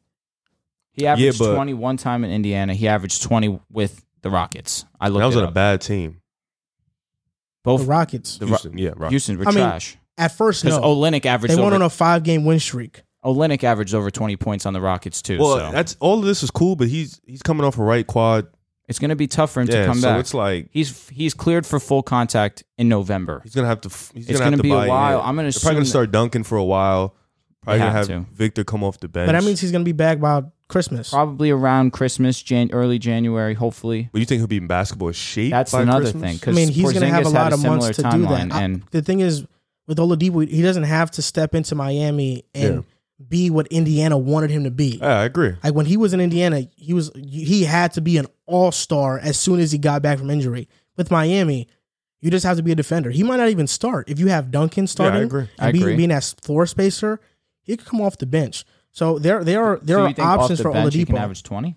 No, not off the bench, Why but do you keep going with this 20 Yeah. fascination? No, that's I don't, what we're talking about. The thing is, I don't think averaging 20 is that big of a deal. I just think when you need more than one guy. I don't think so. I think it's not that Think about big the of a deal. championship runs of the recent when, memory. when Miami went through the bubble, right? The little Disney World run. How many guys did they have? It was different guy on any night.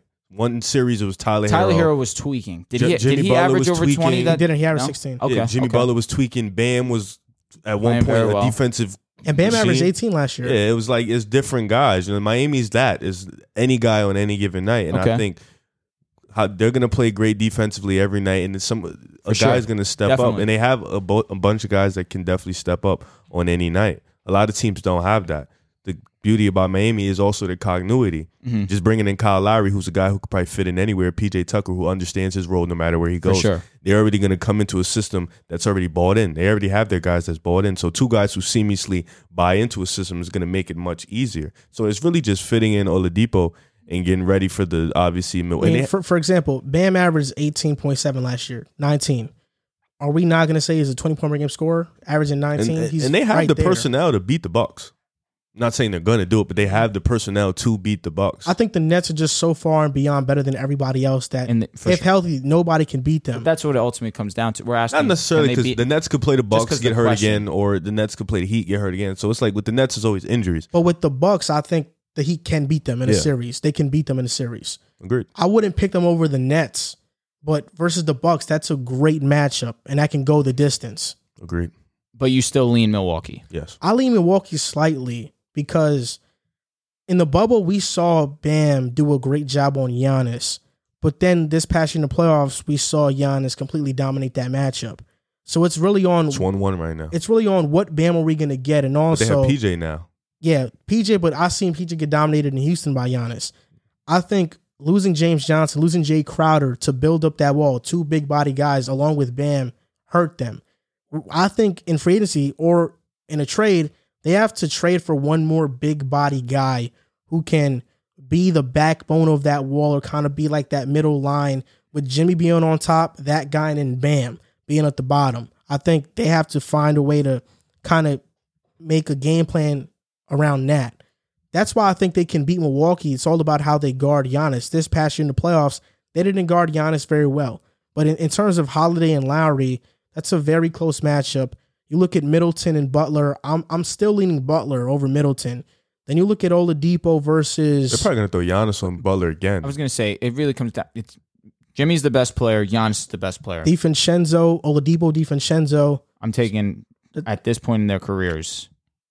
It's close, but I'll take Oladipo. I'll take even- healthy. So I'm going to go DiVincenzo. And then Bam and Lopez, I'm taking Bam. course. Giannis is really what sets them apart. And then their bench, they have Bobby Portis back, which is cool. But Hello. I think they lost Brent Forbes. He barely played, though, after No, that. no, he was huge in that first round series though. I'm saying after that little that After the 18 Miami explosion, series, correct. Pat Connaughton off the bench. That's a They good got one. back George Hill, but George Hill was garbage in Philly. DiVincenzo was coming back. They didn't really have him for that run, too. So it depends. I mean, that's why Miami with Morris, Harrow, and Duncan off the bench, their bench is evenly matched with Milwaukee. They have to get one more guy though for me to feel comfortable in their They bench. don't have a big off the bench, right? It's going to be Morris. Or and Dedmon? Dedmon, and that's why I don't trust Dedmon. That's why they have to get one more player for me to be like, okay, I can put them over Milwaukee. But because they lack that size, I don't know how that's going to match up in the playoffs if they face Giannis again. But it's going to be a close series, I believe. I don't think Butler plays that bad again. I agree. He played not even like half of what he could play. That's rare for him to play that Definitely. bad. Especially for a player like him who has a huge chip on his shoulder. I don't think he's going to play that way again. He needs a cut. The Chicago Bulls are finally back. Maybe, in a way, if you really believe that they had a great offseason. And because you're a Chicago Bulls fan, Riv, I want to ask you this question first. Was the Bulls offseason a win or a loss? And bonus question, can they secure a top 5 seed in the Eastern Conference? Do you feel confident in your Chicago Bulls? I'm not all the way confident.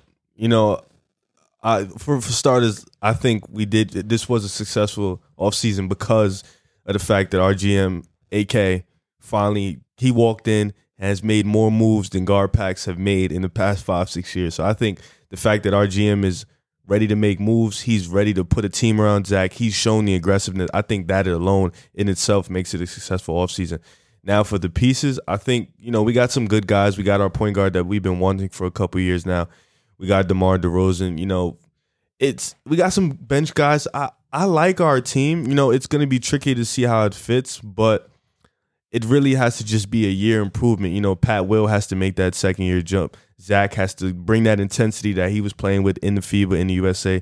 He has to bring that intensity back. Lonzo, he has to continue to improve. It's just a lot of improvement from our guys, but I think for the most part, I think we have a really solid team. We have a solid foundation on the bench. It's just really our coaching and the jump from our young guys, if they can make that jump. Now, can we secure a top 5 seed? I'm not going to go ahead and say yeah, because, you know, like we was just talking about, I think the Bucks are better. Miami's better. You know, I think the Nets are obviously better. The Knicks. I think Atlanta is better. You know, there's teams like that. That's 4 teams right there. You can overtake the Knicks? I think we're right there in that tier with the Knicks. Okay. I truly believe we are right there in that team with the Knicks as one of those guys. The Atlanta Hawks are that much better? Just a little bit. I think Trae Young puts them over the top. But I think we can definitely make a run. I think we're going to be in that 6-7 range, maybe sneak in 5, but I'm not going to say we're a top 5 team yet. But we're definitely in that tier with New York. Chicago's offseason wasn't that good. It's been overrated by everybody because a bunch of big-time names came together. DeMar DeRozan, $85 million contract for 3 years. Vucevic is there. Alex Caruso, 4 years, $37 million. And all of a sudden, Caruso was supposed to be this backup point guard savior for the Bulls, even though I'm not even sure if he's better than Thomas Satoransky, honestly. They might be on the same tier. They are. It's a legit debate. Thomas started. Then you talk about Lonzo Ball, 4 years, $85 million contract. Thomas started first. Lonzo Ball is getting $20 million per year. What if I told you that Leon Rose got Kemba and Derrick Rose for less money than the Bulls are paying Lonzo yearly? We probably wouldn't care. No, I'm just saying Leon Rose is the GOAT, but to the Bulls. They also got Tony Bradley. I like Tony Bradley. I'll be honest. The Bulls' defense last year was not that bad. They had the 11th ranked defense, but most of that was attributed to Thaddeus Young. Thaddeus Young was a very good defender last season, played small ball 5, can switch on every single position. He was a part of that trade to get DeRozan. You traded Thad Young, you traded Aminu, you traded a future first rounder and 2 second-round picks for DeRozan, who has not been a good defender to this point in his career. The year that DeRozan got traded to the San Antonio Spurs, that year, the Spurs, without DeRozan, were the best defense in the entire NBA. And Kawhi Leonard only played 9 games, so it wasn't even the Kawhi effect, because Kawhi wasn't there. When they got DeRozan the very next year, they dropped down to 11 because DeRozan was not a good defender. And that's why they dropped off so much in the standings, because DeRozan couldn't, even with Kawhi not even playing that year, DeRozan couldn't make them that much better. With LaVine and Vucevic, the Bulls had a 7-8 record, and I just don't like this fit. You have LaVine and Lonzo, who are fast break transition players. DeMar DeRozan plays at much of a even-keeled pace, doesn't play too fast, doesn't play too slow. He's a steady player, but Vucevic drops the entire thing off. He needs his post touches. If you're throwing the ball into the post, you're automatically going to slow the game down. And LaVine, as the first option, shot 19 times per game. DeRozan shot 15 times per game. Vucevic shot 20 times per game. All of these guys' shot attempts per game are going to drop off significantly. Who's going to take that back seat? Vucevic being the third option, or is it DeRozan? Because we know LaVine's going to be the first option. The Bulls traded a total of 3 first-round picks, 2 second-round picks, with the core young player in Wendell Carter and one of their better defenders in Thad Young for a team that they want to win, that they hope that can win that they hope can win right now. And they can't win right now. They won't be better than Brooklyn. They won't be better than Milwaukee. They won't be better than Miami, Philly, Atlanta, the Knicks. So you're telling me the Chicago Bulls went all in to be a 6th or 8th seed in the Eastern Conference. That doesn't seem like a very great offseason to me. But it's good, though, because a Bulls fan like yourself, Riv, you're finally going to be good. You're finally going to have excitement around the city. The difference is that compared to the Knicks, where we got Kemba, we got Fournier, we re-signed our guys. We were the 4th seed. We had no expectations. We have 5 first-round picks in the next 3 years. You traded 3 total first-round picks to get Vucevic and DeRozan.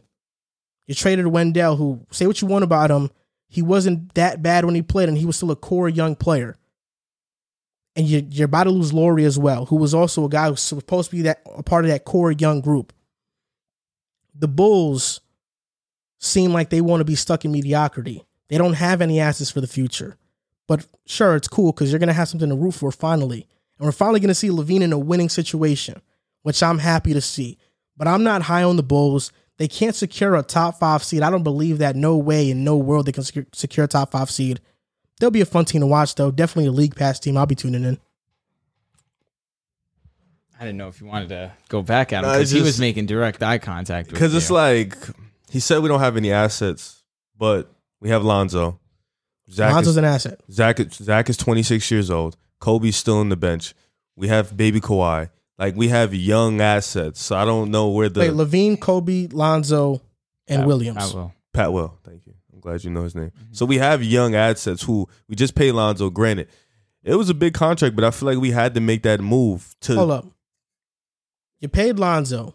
I think to this point we know what Lonzo's going to be. That's not true at all. I don't agree with that I was hoping that when the Bulls got Lonzo, they were going to let him thrive and let him do him, be that guy. Why do you think he isn't, though? That's a good point. What he's going to say is a good point. When you got DeRozan, it minimizes Lonzo's impact because Lonzo is now the 3rd ball handler on that team. No. The same role that he had with the New Orleans Pelicans. I don't think he's the 3rd ball handler. LaVine, DeRozan. He's going to be the primary ball handler that's going to set up the offense. This is why he's wrong. The reason why we got a point guard was so Zach wasn't correct. The number 1 guy with the ball. He's now can play more off ball. If you would have said the 3rd option, 4th the 3rd option on offense, he is not going to be. He's going to be the number 1 ball handler. On the Pelicans, he was relegated to a spot-up shooter role because they had B.I. and Zion. Yes, you will. Zach is going to play a lot off ball. Lonzo will be a spot-up shooter in Chicago, and that's why he won't thrive in Chicago. I don't agree. You didn't watch us play one time. He won't thrive in Chicago. Go ahead. This is your squad. Well, he's saying we won't thrive because of things that he didn't see. He didn't watch. The reason you won't thrive because Lonzo is going to be relegated to a spot. I'm talking about Lonzo specifically. Lonzo won't be that, though. He won't fulfill his potential because he's going to be relegated to a spot-up shooter role in Chicago. Why do you think that, though? Because DeRozan, these past 2 years, has averaged 7 to 8 assists per game. And even so far in Lonzo's career, you look at his numbers and his effectiveness driving to the basket and facilitating, he projects more as a 3-and-D wing more than a primary facilitator of an offense. And I think Chicago got Lonzo because they wanted somebody that can defend at a high level, which he can, and that can spot up and hit threes. He can play make every once in a while, but he's not a better playmaker than DeMar DeRozan. That's not true. He's not a better playmaker than DeMar DeRozan. That's not true, though. We got Lonzo because we needed somebody to be a playmaker because Kobe wasn't it. Yes, we also got him because of defense. No, you got him, but then you got DeRozan. No, I understand why we got DeRozan because we needed another 20-point scorer, but we also got Lonzo because we needed somebody to be a primary playmaker so Zach can play off ball. Correct. You need another 20-point per game scorer when you already had LaVine, who's at 27, and Vucevic, who's at 22 and 13. We need another wing scorer. What's wrong? They just loaded with talent. You know what I think happened? I think the Bulls saw what I saw. What'd you say?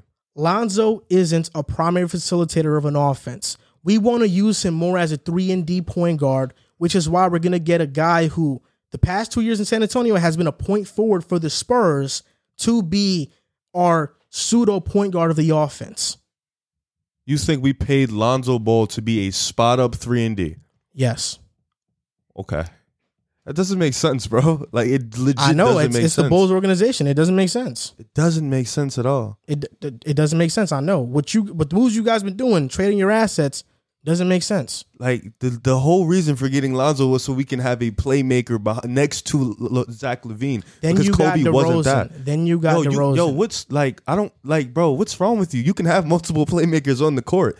Like, that's better because you can have multiple guys that So can when make the Bulls plays. play next year and Lonzo is a 3-and-D player and his usage is around the same as it was in the New Orleans Pelicans, when DeMar and LaVine are dominating the offensive possessions, also Vucevic needs his post touches.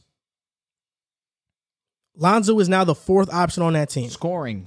He Yes. was always going to be See, the if fourth you- option. again- I mean, even for scoring, having the ball, That's you're the fourth different. option. No, Completely that's not different. true because we can Completely run different. pick and roll sets with Vucevic and Lonzo. We can run pick and roll back cut doors for Zach LaVine. He likes to do that. We can run off ball sets. Like, you're not making sense. Zach can come off screens now because we actually have a 100%. point guard that can give him the ball. Zach and Lonzo can run the fast break. Like, Who's a better playmaker, DeRozan or Lonzo? I never said he was a No, better I'm just playmaker. asking you. I think DeMar right So now is a better if playmaker. you guys are designing plays, But and in a you guys, fast break situation, I would want Lonzo with the I ball and agree. DeMar and Zach running the wings. I agree. In a pick and roll situation, okay, that's where a Lonzo, fast break situation is completely different. okay, but in a That's half different. court set, Lonzo has the ball. Zach coming off down screens. So backdoor Lonzo is screens. going to have the ball over DeRozan. There's going to be situations where he has the ball over DeRozan. Yes, DeRozan's not going to have the ball. First of all, DeRozan. So you're counting on Zach LaVine being a completely changed off-ball player now. Zach wants to play more Yeah, off I ball. agree with that. But that's what you're saying, though. You're saying he will be that. Yes, Okay. it's not I like think it's it's not gonna like be the it's not opposite. like he's not going I to be think all the ball. offense is going to be DeRozan, LaVine. It's going to be DeRozan being the primary playmaker. When that's not going, it's going to be LaVine getting a bucket, isoing, trying to get a bucket. And then the third option is Vucevic getting post touches, which means Lonzo is going to be relegated to a spot-up shooter role. Yes, he'll have his moments, That doesn't but even make sense. Are you guys bro. expecting Levine's scoring numbers to go down? slightly, yes. If they Lonzo want to, averaged 15 last year. Is he averaging 15 next year? if they wanted to translate into wins, Levine needs to take a dip in points. I Obviously, don't even think he does. from 27, that's a lot to ask. He's especially, very efficient. I agree. Definitely, I'm not saying he's not. I just mean in the sense you have Vucevic now, you have DeMar DeRozan, you have Lonzo Ball, who you want to get involved into the offense as well. He needs to take a dip to around 24 to 25. I still think gives your team the best chance to be successful because that means you're incorporating everyone into the offense. I don't believe it's going to be a strictly isolation game with Zach not. being the ball. I feel as if it's going to bounce off between DeMar and Lonzo, facilitating that offense, getting it going, getting Vucevic's touches down low. That's 100% going to happen. In this day and age in the NBA, there are very few true point guards. Lonzo is not one of them. What I'm about to say is that offenses now run off the basis that we want the ball in our best players' hands. They are not going to give the ball to Zoe over LaVine. They're not going to give the ball to Zoe over DeMar. Bro, you're not making sense. I am making sense. No, you're not. You're just not understanding what I'm saying. No, you're not making Because sense.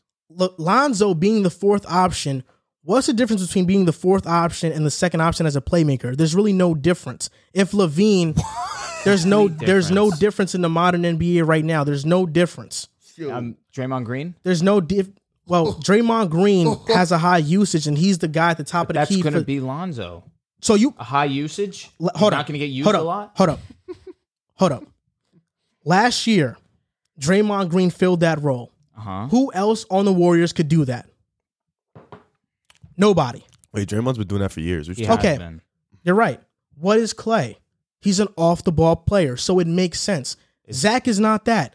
Zach DeMar wasn't is not because that. he couldn't couldn't be be. that because But we we- needed him to be on the Rev, ball. hold up. Last year, Go ahead. when the Nets traded for James Harden, and I told you James Harden could play off the ball. He did it in OKC. You told me that was 9 years ago. That's why it didn't matter. But I told you he did it. Zach LaVine has never done that. So why do you have faith that he's going to do it all of a sudden? Because now he's around actual. Because talent. you're contradicting yourself. I'm You not you said contradicting Harden myself. couldn't do it because he didn't do it in 9 years, but Zach LaVine has never done it, I'm and not you think he can do contradicting He it. myself. finally has talent now. Harden joined KD and Kyrie. He had to do that. I mean, he can play off the ball. That's not the point. Harden could always play off the ball. I'm just arguing his point. No, but because that's a you different- believed that's a Harden different couldn't do situation. it. That's a different You didn't situation, believe though. Harden could do it, That's even a though di- he did it. That's a completely different It's not situation. different. First of all, It's different. that was dumb because James Harden and Zach LaVine never experienced the same amount of touches. That first of all, that was just dumb. They're not even in the same situation. Second of all, I'm saying it's different because Zach LaVine, it's a completely different situation. Okay, let's bro. get down to the point. Lonzo averaged 15 points per game last year. How many assists? How many assists did he average? Around 6.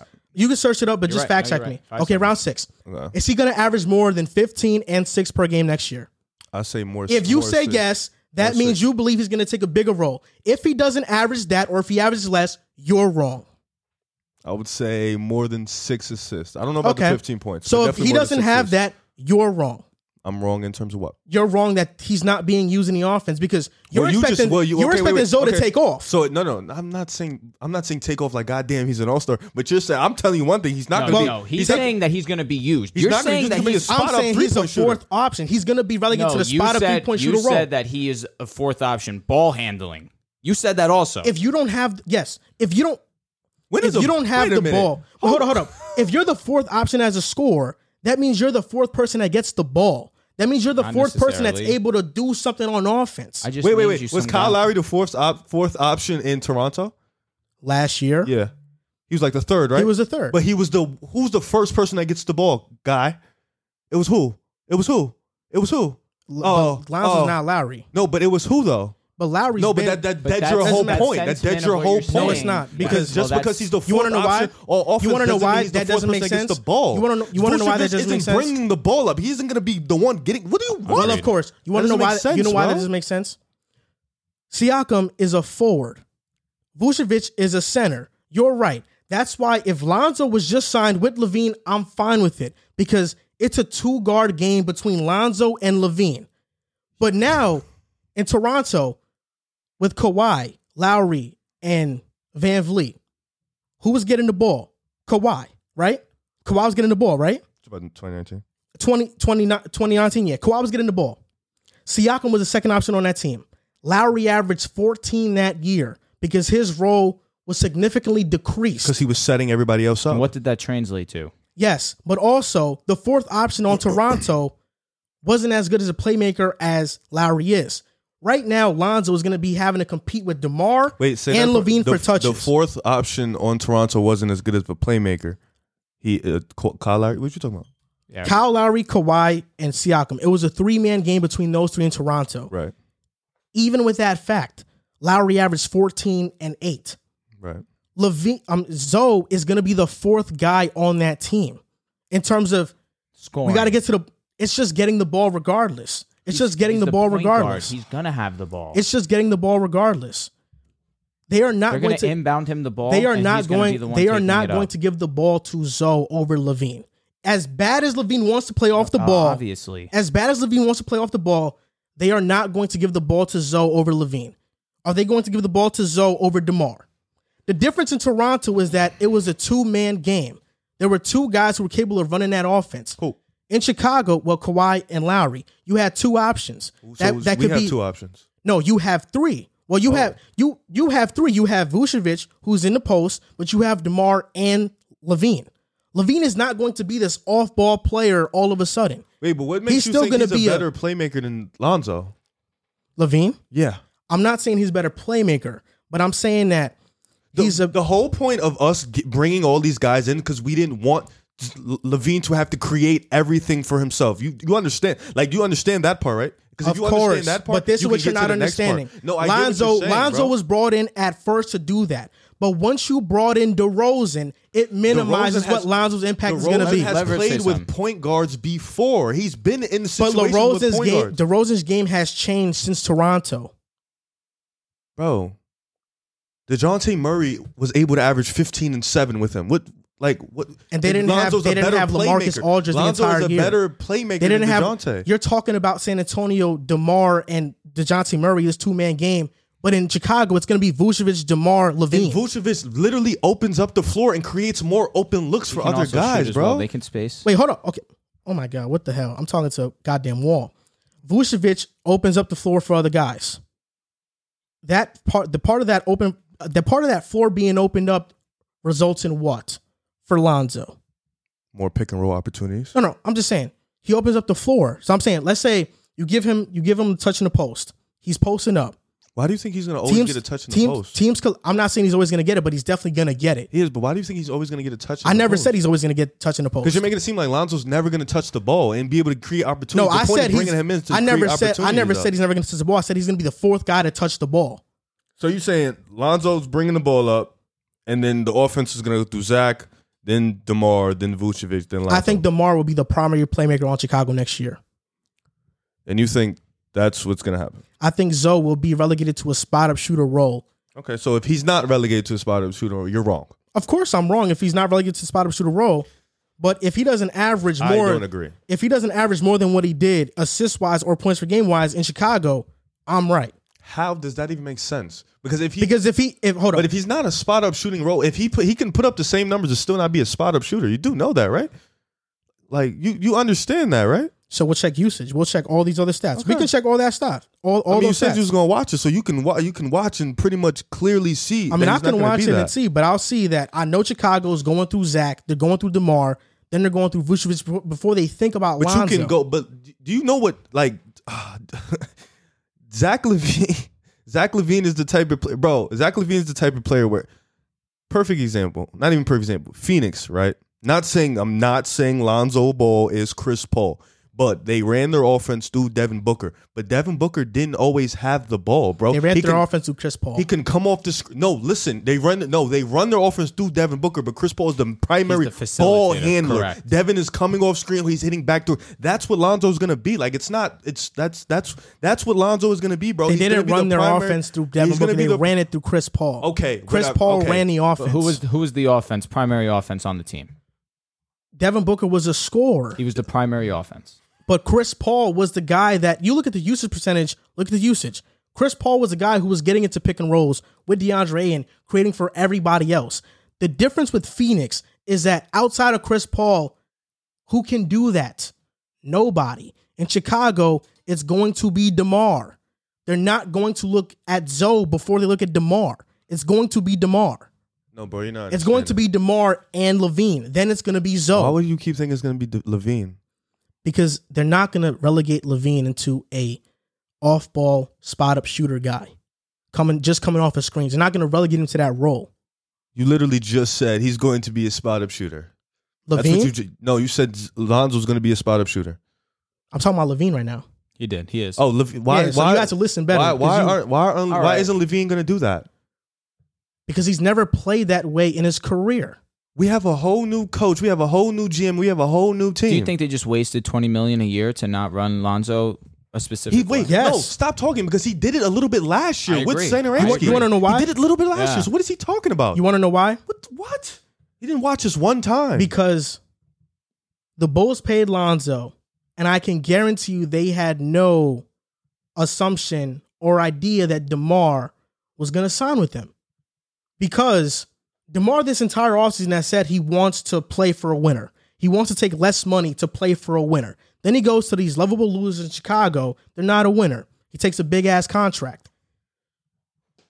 Now, because they have DeMar, Zoe's role gets decreased, whichever way you slice it.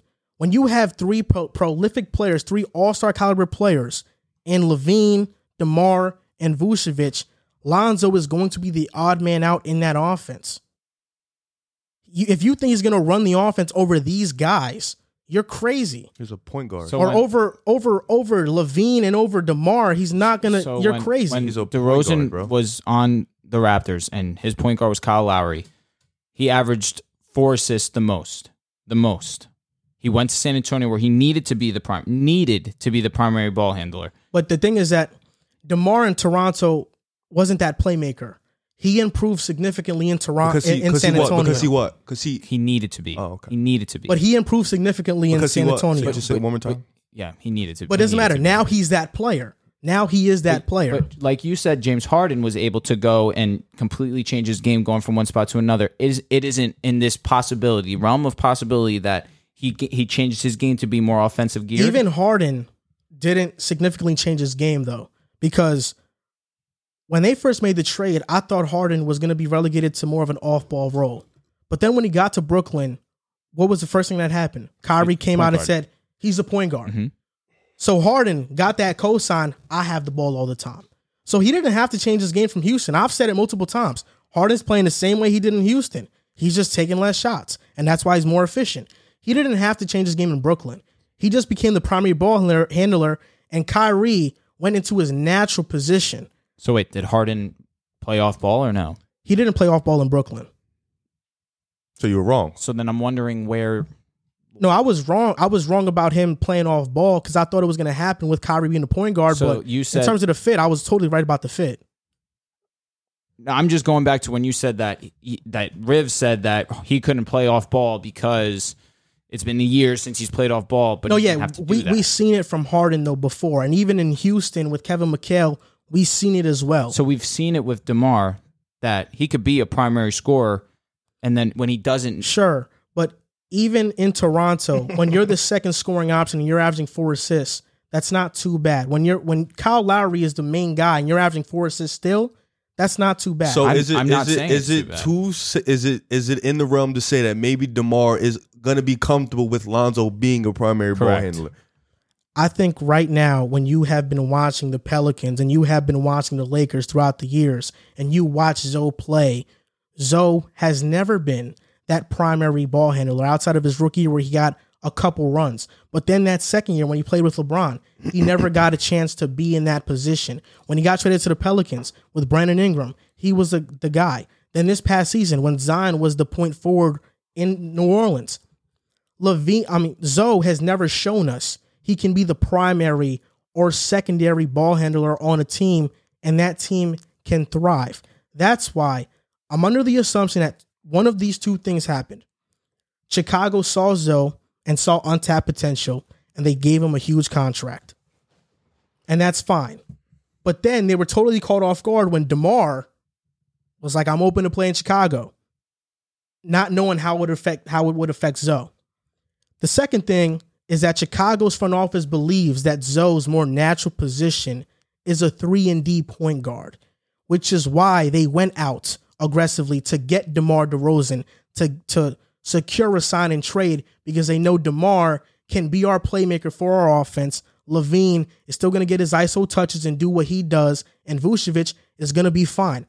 And that makes the most sense because based on their roster construction, when you have Vucevic playing the way he plays, being able to suck in the defense and create double teams, it's going to lead for open shots for Zoe, for LaVine, for Williams. DeRozan from the mid-range, that's fine. DeMar being a playmaker, it's going to lead to more opportunities for Zoe on the outside. Yes, Zoe's going to get some opportunities, but Chicago's not going to give him the ball over DeMar or LaVine. It's different when it's a two-man game. In Toronto, Kawhi and Lowry, two-man game. Portland with Dame and CJ, it's a two-man game. But once you have three guys, guards basically, because DeMar DeRozan, he's transitioned to a forward, but he's really a more natural guard. When you have three guards now, one guy's going to get left out. It's not going to be Zach LaVine, and it's not going to be DeMar DeRozan. So obviously this is an extreme case. Clay, Curry, KD, Dre all coexisted in one offense. Why? Ball movement. Is Zoe not going to be able to create that? Different kind of thing. Curry, always known as being a prolific off-ball player. Clay, always known as being a prolific off-ball player. Nobody on the Bulls right now and their top guys have ever been that. KD seamlessly could fit anywhere. He's just KD. One of the best players we've ever seen. He's KD. Draymond was that primary guy, and there was never a second guess about it because we know these guys play off the ball. Draymond is our playmaker. With Chicago, there's not that realization of that. You don't think they're going into the season thinking, we just gave Lonzo Ball $20 million. He is a point guard. Sure, you have a point. They also just gave DeMar $85 million. more than Zoe. But he's a scorer. I know for a fact DeMar is a better scorer than Lonzo. If Lonzo is a good facilitator, why not cater to his strengths as opposed to trying to make him this better? DeRozan is a better playmaker than Zoe. He averaged 6.9 assists. He had a really good assists. But even that, last season. like DeRozan is a better playmaker than Zoe. At this point in the career, if we're talking about Toronto, DeRozan, you got a point. But he's evolved his game in San Antonio because he's had to play in that role, and that's why he got better. He's a better playmaker than Zoe right now. You're not going to take the ball out of DeRozan's or Levine's hands to cater to Zoe. It may happen once in a while, but yes, I do believe they paid Lonzo $20 million and probably could have gotten a better or a guy of equal value that was going to bring what Zoe's going to bring next year. If you think Zoe's going to be the second ball handler, he's going to be the go-to guy to initiate the offense, I think you're crazy. I'll let you get the final remark. I think thinking that we paid him $20 million a year to be a spot-up 3-and-D player with a completely new front office is probably the dumbest thing I've ever heard. Probably. I mean, you guys we'll see, have though. made bad moves. No, our old GM has made bad moves. You also traded 2 first-round picks for Vucevic. Yeah, we'll see if it pans out. I don't hate that move. I understand that now they have a lot of they weird fits. Sacrifice a lot of their assets to win now. Be competitive, yeah. To be competitive. But wouldn't you rather them be competitive than what they've been continuously doing over the last few not to seasons? sacrifice what they've done. Maybe slightly. If I'm in that position, maybe because the fan base is so hungry to see winning basketball. But even with the Knicks, like last year, we didn't think we were going to be the 4th seed. It happened, but we didn't think it was going to happen. But if you remember in the 2019 offseason with the free agents, with KD and Kyrie, if you pay attention to the Knicks fans' feelings about that offseason, if we didn't get KD or Kyrie, we didn't want to settle for Kemba. We didn't want to settle for Tobias Harris. We didn't want to settle for Jimmy Butler because we knew it's like we're going to be mediocre anyway if we get those guys. We got Randall. First year, he didn't pan out, but the next year he did. But that was unexpected because we knew we were in a rebuild. I think Chicago probably should be in a rebuild, still getting assets. I think right now this team is just made up of a bunch of misfits.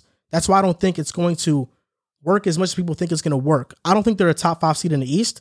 I don't think there's a 6th seed. They're not better than the Knicks. They're going to be a 7th, 8th seed. And if things go terribly wrong in terms of the fit of the team, they might not even make the playoffs. That's a huge possibility.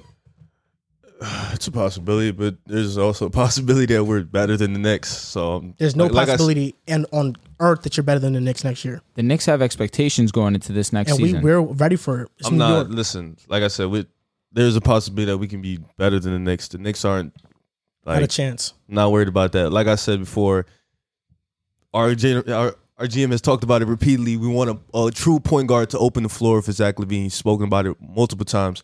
I don't know what he's talking about. DeMar DeRozan is another ball handler. It's always great to have multiple ball handlers on the floor making multiple plays. I agree. It's a team ball movement. I don't know what he's talking about. LaVine is not a true point guard. I mean, Lonzo's not a true point guard. We'll see. This year we'll see. Hopefully. We'll see this year. We'll see the usage. We're definitely gonna make the playoffs. We'll see the points. We'll see the assists. Yeah, we'll make the playoffs. Top five was a strong. I never said we was gonna be top 5, but neither of them. It's a strong. We're gonna be question. top 5 for sure.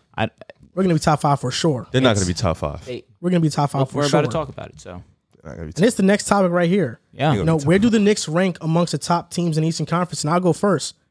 We're the 4th best team in the Eastern Conference. We're better than Atlanta. We're better than Chicago. That smoked. We're better than Indiana. I saw your rankings on Twitter. Wait, are you better than Philly?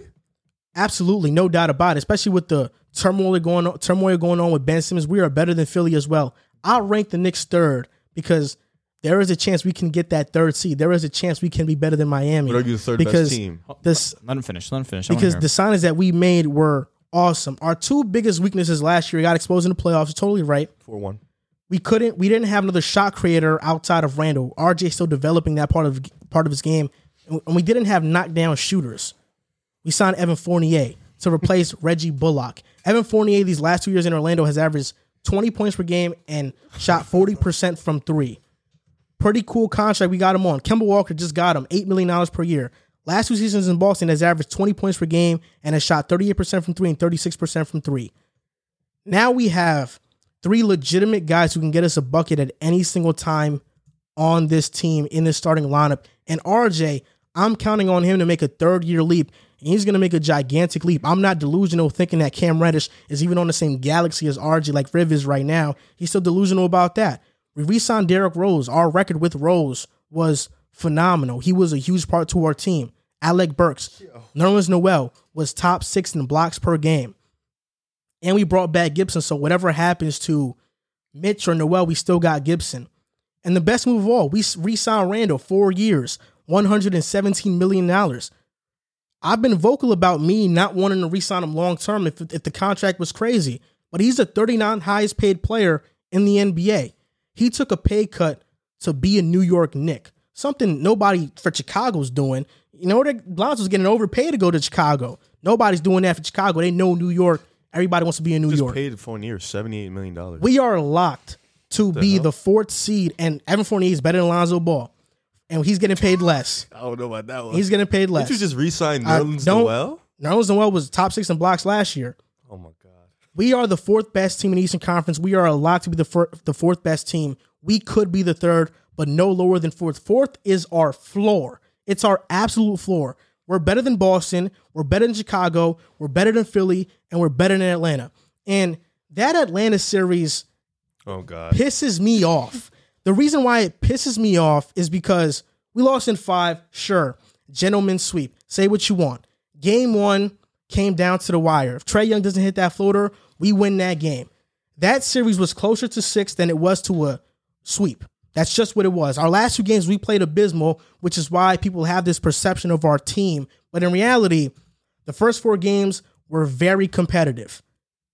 And we were missing, and Randall had arguably his worst stretch of the year in that playoff, something that's not going to happen again.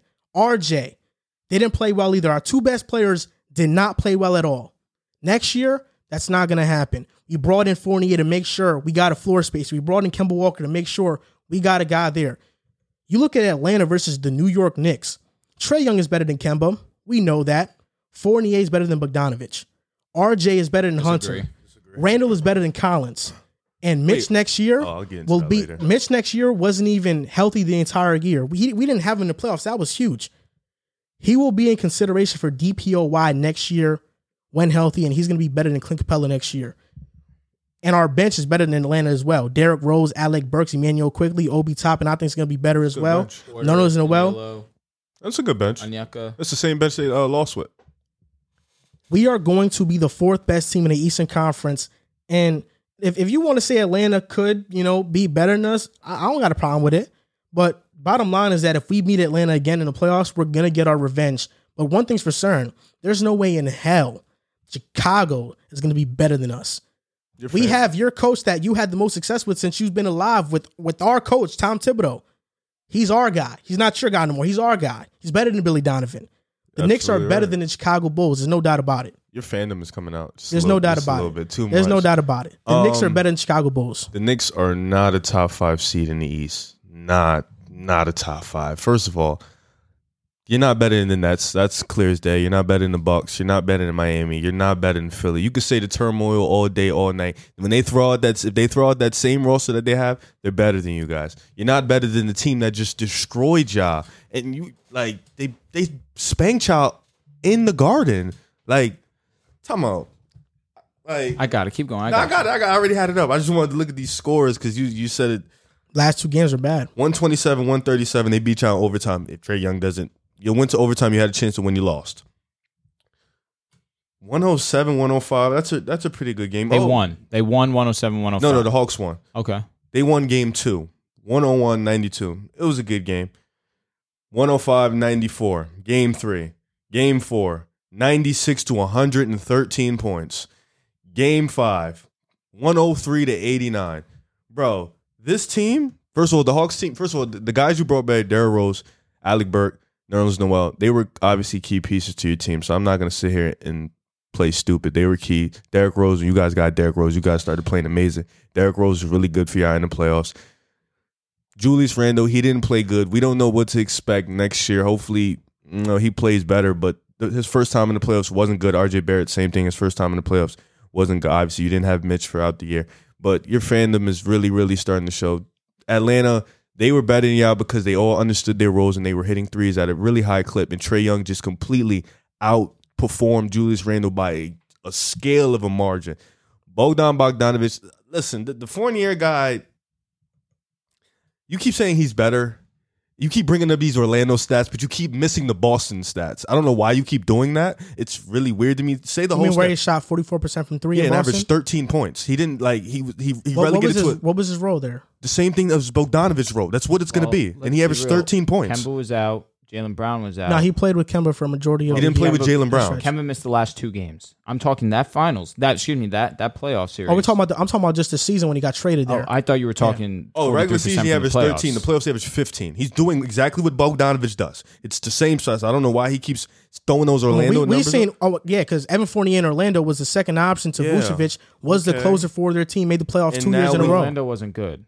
He was a second option. He's not good. But you saying in Orlando he wasn't good? No, Orlando wasn't good. They made the playoffs 2 years in a row. In an East that really wasn't that great. Oh, but they made the playoffs. They were a good team. In the bubble? They Really? were an okay Come on. team. No, they were a good team. They made the playoffs. Semantics. They made the playoffs. Go ahead. Oh my God! Listen, that's 5 teams: Nets, Bucks, Atlanta, Heat, Philly.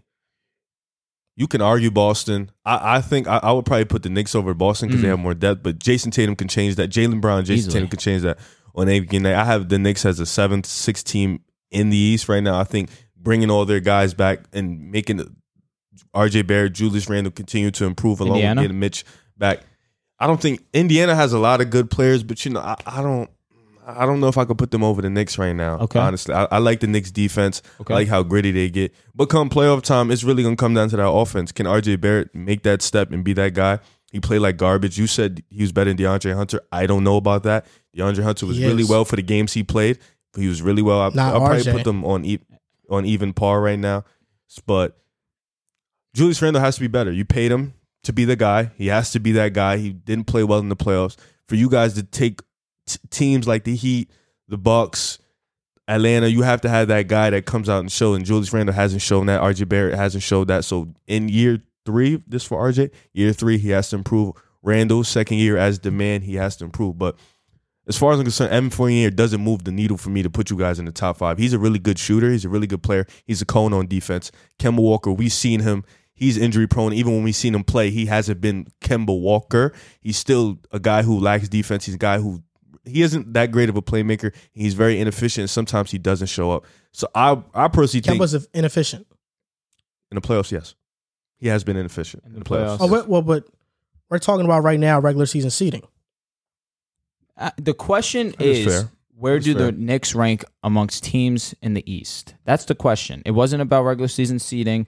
I mean, we're basing that off where they're going to rank at the end of the year in terms of the standings. But I'm thinking big picture. I'm thinking who's the best teams in the East. Like you talking about, Who's the best East based on roster construction? Yeah, that's what we talking about. In the East, you could be a 3rd seed, but because the team's getting hurt, you can easily be a 3rd, 4th seed. But this whole debate is basing that these players are going to be healthy. No, we're not walking into this debate thinking they're going to be injured. Of course, I agree. Okay, I still have you guys as a 6 or 7 seed. Because if we were, then you wouldn't put Jaylen Brown where you wouldn't put the Celtics where you put the Celtics because of Jaylen Brown because he was hurt. I'm talking about going into next year. But he's still coming off an injury. I'm saying if we're debating something, we're obviously debating it barring injury. Everybody healthy. Absolutely. Yeah, that's exactly what I'm saying. You guys are like 6 or 7 seed. You saying you're better than a team where you didn't make any high key moves to make you better than that team is egregious. Like they beat y'all in 5 games, bro. Like they embarrassed y'all at y'all home. They beat y'all in 5 games. Trae Young embarrassed y'all. Your players did not come to play. Like the same guys you're bringing in, aside from Kemba Walker and Evan Fournier and losing Reggie, like basically the same guys. He did. You got embarrassed. Y'all got embarrassed. Last 2 games it was bad. First 4 games we were okay. I mean, first 3 games we were good. Yeah. And then the last 2 games, you got embarrassed on your home floor and then their home floor. 5 games. I mean, like I mentioned before, that series was closer to 6 games than it was to a sweep. How you figure? It wasn't. It was because the first game went into overtime. And you lost That's anybody's by 10 game. points. It was also the Hawks. It doesn't. Go ahead. It was our first playoff game too. Agreed. No, so for sure. I'm saying it's not like we got completely blown off the court. The last 2 games, I said it. So it couldn't be closer to That was 6. the beginning thing I said.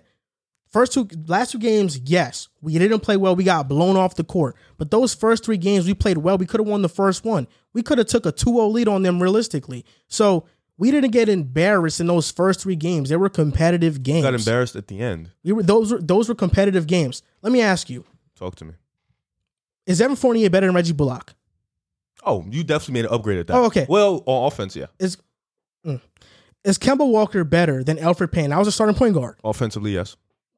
He's just a better player. Like Kemba's just a better These player. are 2 guys who you literally downgrade on defense. That's a fact. Elfrid Payton played 15 minutes. It's not he was the only player on our team that had a minus plus minus. Yeah, his offense is pretty garbage. It was both. It wasn't his defense wasn't this big thing you're acting like it was. It wasn't that. Kemba Walker isn't a good defender though. I'm not saying he is. And Fournier but I'm is definitely a drop But I'm off saying on defense. Fournier is better than Payton by Agreed. a significantly wide margin. Agreed. Yeah. No, And I agree. Fournier, even though Bullock is a better defender, Fournier is significantly better than Reggie Bullock. So, yes, we did significantly improve. We're talking about RJ, who's going into his 3rd year, who's going to take that leap. RJ has shown no signs of not improving.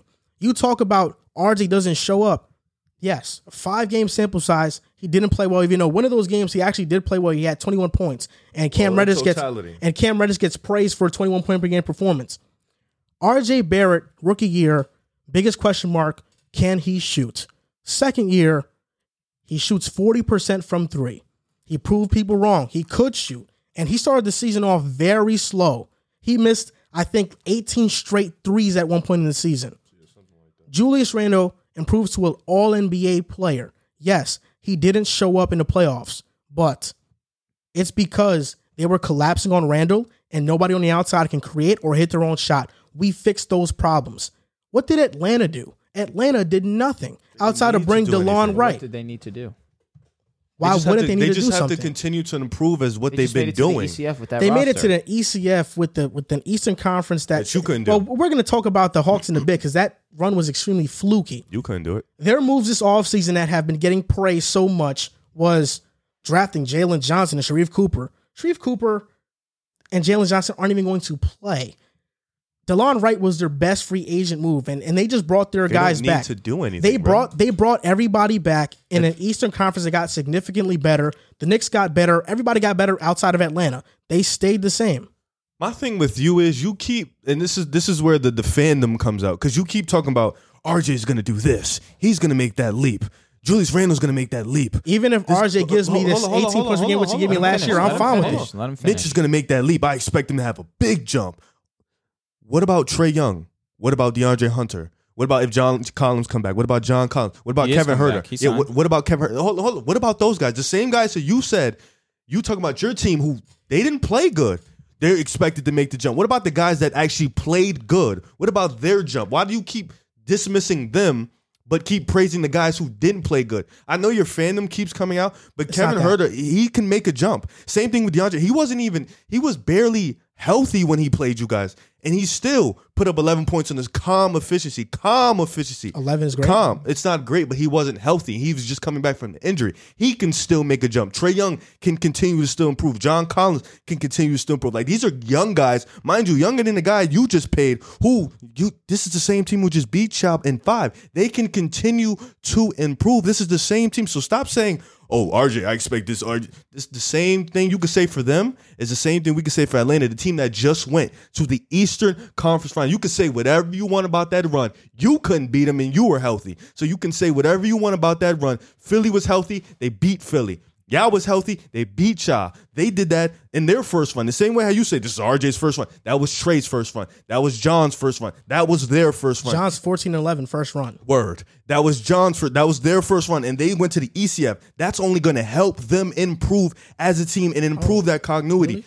All you guys have done is brought in a Kemba Walker who had a garbage game his last game he played in the playoffs and wasn't good for Boston, and then you brought in Evan Fournier, who is a good shooter. I'm not going to knock him. He's a good player all around. He's good for his role. I'm not going to sit there and knock that. You made that improvement in the backcourt. But let's be realistic. Kemba Walker is probably not that much better than Derrick Rose right now. He might be better. Well, that's might be Derrick by Rose is a starter. Yeah, but Derrick Rose is really good. Yeah, Trae Young is better than both of them. He's going to continue to improve. That team is going to improve. So stop knocking the team when they just beat you on 5 and went to the ECF, bro. Like this is a team that's going to continue to improve. You just said a whole lot of nothing. Like, come on, because there's a 4-year rule in sports that we all acknowledge. Everybody acknowledges this 4-year rule in sports.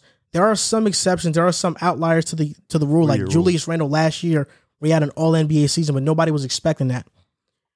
After your 4th year, we kind of know what type of player you're going to be. Trae Young, you're right, but I'm not expecting him to be anything less than a superstar. I never said Trae Young was he's going to be what he's going to be. I think we all know what Trae Young is going to be. He's going to be a goddamn star. We know that. Kevin Huerter, off the bench, how bigger of an impact is he realistically going to have? I am talking about a guy who's going to have a big impact on the Knicks and RJ Barrett. Mitchell Robinson didn't play at all last year. He played 29 games. And amongst that 2018 draft class, win shares, it's Luka, it's Ayton, and it's Mitch. Mitch contributes significantly to winning, and we didn't even have him last year. You talk about Bogdanović. Bogdanović is going to be what we think he's going to be. He's a good player. About Bogdanović. Okay, that's cool. John Collins, 4 years into his career, going on 5. I mean, I think this was his 5th season this past season, or it's going to be his 5th season. We kind of know what Collins is going to be. Like, don't say that negatively. Like he's a good player, but how much bigger of a jump is he going to take? Wait. How can you say that when Julius Randle just had a jump 6 years later? No, I literally said there are a few outliers. That's his pass around, I literally said there are a few outliers. So that's what I'm saying. The Atlanta Hawks team, okay, sure. Trae Young, we know he's a star. I'll give you DeAndre Hunter. He wasn't healthy. He could definitely significantly improve. Even Cam Reddish, you're so high on Cam Reddish, he could improve too. But outside of those 3 guys, everybody else, we know what they're going to be. That's the same thing for Kemba, Fournier. Well, we know what Kemba is. Did I once say Kemba was going to take a leap? Did I once say Fournier was going to take a leap? But you're saying that he's going to impact your squad to get over the hump. Yeah, he's going to impact it because we had Elfrid Payne starting last year and Reggie Bullock. This is year 4 for Mitch. Looking at it right now. Hawks are going to take their same. Oh, yeah, that's fine. That's fine. You said the 4-year rule. That's fine. But Mitch to me is not somebody who's going to just be an all-star. He's just going to be a great defensive player. That's what he's going to be. I said Kemba and Fournier because we had Elfrid Payne and Reggie Bullock starting last year. Of course, these guys are major upgrades. I never said once Randall's going to take a leap. Fournier is going to take a leap. Kemba. I just said Randall's not going to play as bad as he did in the playoffs this past season that he's going to do next year. I don't think he's going to repeat that. How can we say that for certain? Because Randall shot better from 3 than he did from the field. I don't expect that to happen again. Dude, I think he dropped his averages like something scary. I have it right here 100%. His efficiency was god-awful. I know how bad Randall was. Not once did I mention our older players and say they're going to take a leap. All I mentioned was RJ and that Mitch didn't even play versus Atlanta. And I think he would have made a difference. Would it have been huge? Maybe not. Maybe could we taken him to 6 with Mitch? Possibly. I'm just saying our young guys, especially RJ, the guy that I'm looking 18. At the most. RJ's the guy I'm looking at the most. Yeah, he'll take a leap. And he shot 30%. And even that 18-mile Randall is better than John Collins' averages. Of course, the efficiency is way off. But you need Randall to be the best offensive weapon on the Knicks for you guys to be successful. Sure. Does Collins need to be 1? Does he need to be 2? Randall, any given night, he could be 4 and it'd be fine. It doesn't matter because that's why Atlanta's so dangerous. You know for a fact Trae Young's going to be there to drop 30. Absolutely correct. And what did the Knicks do this year? They made it so Randall doesn't have to have that load every single night. Fournier, if Randall is off, okay, Fournier, you can give us 17 or 25 if you want to. But it's not like Fournier's been this all-world player even in the postseason. It's like he's shot 37% from the field and 31% from 3. And you trust Kemba right now?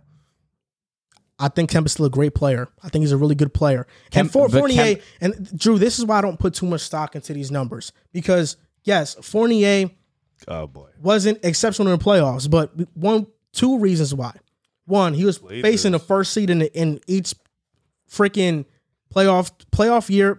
Each time he made the playoffs, he was facing the first seed. That an elite defense. But you're saying that the Atlanta really didn't play that well, but RJ shot what from the field? But two, they are 5-game sample sizes. I'm talking about the season. How are we going to fare in the season? Let's look at what Fournier does in the season. Fournier now is the third option on the Knicks, probably the fourth. Was probably he the third option in Boston? Yes, right? Possibly. He averaged 13. 15 in the regular season. No, it was 13 in the regular season. It was 15 in the playoffs. And he was the third option. So he's probably going to, 14, 15 with... he's an upgrade from Reggie Bullock. Well, of course. We already established that. So but I'm saying that the Knicks have made moves this offseason to the point that Randle doesn't have to do that. He doesn't have to shoulder the load every single night because Kemba can drop 20 any night. Fournier can drop 20 any night. RJ. You really trusting Kemba right now, bro? He just averaged 20 points per game last season with Boston. Then you don't take numbers into consideration, but then you could say, oh, he averaged 20 points, so I know he's going to be good. Wait, hold up. I never said I didn't take numbers into consideration. I just said I'm not going to. I never said that I'm just not going to evaluate an entire player's performance based on a 5-game sample size. Then you're giving credit to 20, but how about the 5 points that he scored against Toronto? That's one freaking game, bro. And how about the 1-for-9 shooting that he had against Miami? Okay, that's 2 games. We are talking. Okay, so now it's 2 games. In the regular season, it's 50-plus game sample size. How about the last game that he had against the Nets? He was horrible. I mean, he only played 40 games. Right now, I'm more so worried about what Kemba and Fournier are bringing us to the regular season. When we get to the playoffs, we'll get to the playoffs and we'll evaluate them there. But isn't the ultimate goal playoffs, dude? Of course, but every single playoff run is different. We have players who are known playoff chokers. Kyle Lowry was that for a majority of years in Toronto. One playoff run, the entire perception changed. Chris Middleton was that for entire years in Milwaukee. One great playoff run, the entire perception changed. So what is your team known as right now? In the playoffs, because it's a 5-game sample size and because teams are heavily game planned for, efficiency numbers can be very volatile. Efficiency numbers don't tell the whole story because we know statistically efficiency goes down in the playoffs. That's just a fact. Efficiency goes down in the playoffs. That's a very vague statement to say. It's not a vague statement. It is, but think about how many times Devin Booker wasn't efficient in the playoffs. But his points per game didn't decrease by 7, 8 No, points. but I'm saying RJ dropped 4 points per game as well. Julius Randle dropped about 8. He dropped. Randle, you said RJ dropped 4 points per game? RJ dropped 4 points. 4 points per game. The regular season to the playoffs. So he averaged 14 in the playoffs. Correct. Okay. That's what I said. No, you said RJ dropped 4 points per game. He dropped 4 points. Well, when I'm saying dropped, I think you're meaning he dropped. It's okay, King. I get what he's trying. I get I get it. Because that's how it sounded. Yeah, I get it. Because I'm talking regular season to postseason. Because listen, I didn't even get a chance to get my 2 cents. Because I think the Knicks will be a top seed in the East because they're going to be playing hard every single night because that's what the Knicks have to do. They have to do that if they want to even have some kind of chance or have anyone put some respect on their name. But come playoff time, there's teams that are better than them. And we saw that this postseason. You guys don't have the scorers or the ability right now to have or outscore teams like Atlanta, outscore teams like even Miami that I'm not even high on their offense. Because defensively, they're going to clamp you guys. You guys could do all these great things in the regular season. Come playoff time, it's not like Evan Fournier or Kemba Walker are going to put you over the top. You guys could still be a first-round exit depending on the matchup. Absolutely not. I love what you said, though, that we're going to play hard. We're definitely going to play hard. You have to. The Knicks, depending on matchups in the playoffs, can make the Eastern Conference Finals. So who can't you beat? We heard that this year. Who can't you beat right now? Because you guys could Miami, you guys could have beat Atlanta. And you guys Nets. could have beat Philly. You said the same thing last year. We can't beat Miami. We can't beat the Nets. And we got better this year. I'll keep saying it. Hey, look. If you got to put respect on Atlanta's name, it's at one point. Like you have to, bro. I'm not. You're just hating at this point. I'm not hating because I'm gonna just stick by my guns and what I believe in. Because you know what? That's gotten me far to this point. Julius Randle, when he first got signed by the Knicks, I said he would be an all-star. I said he would be he would be better than Kristaps Porzingis. After that first year, we all know what happened. He was the most hated player in New York. I didn't stick to my guns and what I believed in. And I flip-flopped my take, and I regret it. Because the very next year, Randle became an All-NBA player, and Kristaps Porzingis is on the verge of getting traded. And that take aged perfectly. So right now, I'm sticking by my I'm sticking by my guns and sticking what I believe in. I believe the Knicks will be a top team in the Eastern Conference, and depending on matchup, can beat any team outside of Miami, the Nets, and Milwaukee. Bro. We will get revenge on Atlanta. You stuck. And we're gonna transition to Atlanta right now. The Hawks made the Eastern Conference Finals next year. Last year. Last season. The Hawks made the Eastern Conference Finals last season. Do you believe it was a fluke run? Go ahead. No, go ahead. I don't. You don't. I don't, because it's different. People saying Phoenix had a fluke run, right? They played LeBron. AD was out. They played Denver. Grant, I don't think Jamal Murray would have changed that series, but they played Denver. No Jamal. They played Kawhi and them Clippers. No Kawhi. The same thing with the Bucks. They went out and they played the Nets. Kyrie went down. Harden went down, came back, but he was still hobbled. When Atlanta went on their run, the Knicks were healthy. Philly was healthy, aside from a Danny Green getting hurt in the middle of the season, but I think we can all agree it wasn't going to really change much. But Philly was, for the most part, healthy. Their stars played. Ben played. Embiid played. Tobias Harris played. When they played the scrub Knicks, Randall played. Although it didn't look like it, he played. RJ Barrett, although it didn't look like it, he played. They all played. They was all out there in that court. Coach of the year, although it didn't look like it, he was out there. Like, he was coaching. When they went to play the Bucks, Drew played. Chris played. Giannis got hurt, but Trey also got hurt. Those games were split. Both supporting cast beat Atlanta each other. took a game. Yeah, they took a game. They beat each other. Without Trae Young, Trae Young came back. Giannis came back. They lost in 6. Atlanta did not have a fluke run. We can say Phoenix. We can argue Phoenix had a fluke run. Had they dealt with a couple injuries, we can argue the Bucks, because I know you like the Bucks won. If the Nets were healthy, okay, that's fair. But Atlanta, the Nets being healthy had nothing to do with the first round for Atlanta or the second round. Philly was fine. The Knicks were fine. They didn't have a fluke run. They just played harder than the Knicks that night. Thibodeau got out coached that series. They went to the second round. Doc got out coached, and they just played harder than Philly. That's all it was. It happens. Same thing with Miami in the bubble. They played the Bucks. They destroyed them. They went and they played Boston. They beat Boston. People were down them too. It happens. Teams outplay other teams. They just played harder. It wasn't no fluke run. They went to the ECF because they were the better team in those series at that moment. It was obviously a fluke run. And I'm laughing because I don't know how you think it can't be. The Atlanta Hawks. You're good, man. I'll give you that. You are good. The Atlanta Hawks will be a first-round exit next season. And if you're a Hawks fan watching this, I have no love for your team. I have no love for your fan base. I hope you guys lose in the first round. No way, man. First round for sure. They beat the Knicks in 5. But like I mentioned before, that series was closer to 6 than it was a sweep. We got embarrassed the last 2 games, but the first 3 games were relatively close. We could have won that first game. If we had Mitchell Robinson, he blocks the hell out of Trae Young's floater. That's for sure. Right. The Knicks lost basically in 6 with RJ Barrett. No, a loss is a loss, so it doesn't just matter. Gave them a game. Okay, give them a game. It didn't. The Knicks lost basically in 6 with RJ Barrett. The smile on his face says it all. Don't even stress. I'm trying to finish my point. The Knicks lost basically in 6 with who you said RJ, he played, but it didn't look like it. Randall, he played, but it didn't look like it. Thibodeau coached, but it didn't look like it. Just looked like I was just running. So the Hawks beat us with our players not even looking like they played, which means that, if our players actually played, the Hawks would have got scraped. But you guys got smoked. And then in the second round, now that should have been a real 5-game series in Philadelphia's favor. You look at the comebacks the Atlanta Hawks made. Philly simply choked. I mean, sure, Atlanta capitalized on Philly's ineptitude, but am I going to give more credit to the Hawks for punching a defenseless man or give more blame to Philly for being defenseless? I'm going to give more blame to Philly for being defenseless and just lacking any sort of game plan to stop what the Hawks wanted to do. You look at Game 4, Philly blew an 18-point lead. Game 5, they blew a 26-point lead. In Game 6, Atlanta did lose.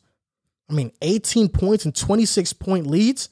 Philly's blowing that when you have 2 all-world defenders in Thibault and Simmons to guard Trae Young, and you have a guy in Embiid who didn't show up in the fourth quarter. That was a fluke series win for the Hawks. And say what you want, Eastern Conference Finals, sure, they gave them some sort of fight, but realistically, if any Hawks fan thought that they had a chance against the Bucks, they are crazy. The Hawks, sure, they secured their guys for next season. DeLon Wright, Gorky Jang are also additions. They drafted Jalen Johnson, Sharif Cooper, who aren't even going to play, but all of a sudden they have the best young core in the NBA, which is ridiculous as well. You put them in your top 3. In 16 years as a head coach, Nate McMillan. In 16, What the? Like you did not that. number one though. Oh man, you're too funny. In 16 years as a head coach, Nate McMillan has been out of the first round. Yep. Twice. ECF. That means 12, and he's been in the playoffs 12 times. That means 83% of the time, Nate McMillan's teams are first round exits. The percentages are in my favor, and the same will be true next year. You want to hear a funny fact? Let's hear it. Tim Thibodeau, as a head coach, has only made the ECF one time. Oh, that's awesome. Guess who that was with? Let's hear it. Chicago. No way. Guess who else has made the ECF only one time? Just take a wild guess. Nate McMillan. Really? Yeah, that's really interesting. So are the numbers How really many in your favor? years as a coach does Thibodeau have experience-wise? 10, 11, 12. Head coach. Yeah. 10, 11, 12, 13, 7. 7. Oh, so McMillan has 9 more years. That's interesting. And Thibodeau has the same level of success. I wonder if Let me finish my I wonder if point. Nate has had the same talent as Thibodeau. Let's say, well, he had a pretty talented team in Portland. B. Roy, pretty talented. B-Roy Yeah, was that hurt. lasted how many seasons? He was actually the coach for a while. He had a pretty good No, team in but Seattle. I'm talking about B-Roy. How did he last? Yeah, exactly. It was before 2010. I'm saying B-Roy ain't last. Yeah, but he really 2010 he fell off. But before that, he was all I think world. Brandon Roy only played like 3-4 seasons max. And Nate McMillan was a coach for all those years. And he barely played. When playoff B-Roy games. was B-Roy, Nate McMillan was a coach. Roy had no cartilage in his knees. Go ahead, finish your point. Mute If point. the Hawks get the 6th seed, they're going to face Miami in the first round because I believe Miami will get the third seed. The Hawks will lose. If they get the 7th seed, they face the Bucks. They lose. Let's say they get the 8th seed. Are they really going to fall that far? what if they get I the don't fifth? I don't think Dude, so. come on. I'm getting to that. They get the 8th seed. They will get embarrassed. They get the 5th seed. They face the New York Knicks. Again. Knicks in 6. Second time's a charm. The Knicks are going to cut off the Hawks' wings. You're not going to fly no more, Birdie. They're not going to fly no more. The Knicks will get revenge on the Atlanta Hawks next season. And I hope the matchup does happen. I'm actually praying for it. I'm praying it happens. Because when the Knicks beat the Hawks next year in the playoffs in 6 games, granted, I'll give the Hawks 2 games because of Trae Young. Trae Young's just all worldly. I respect Trae Young a lot. I'll give them 6 games. I'll give them, the series will go to 6. The Hawks will lose. And the Knicks will come out on top.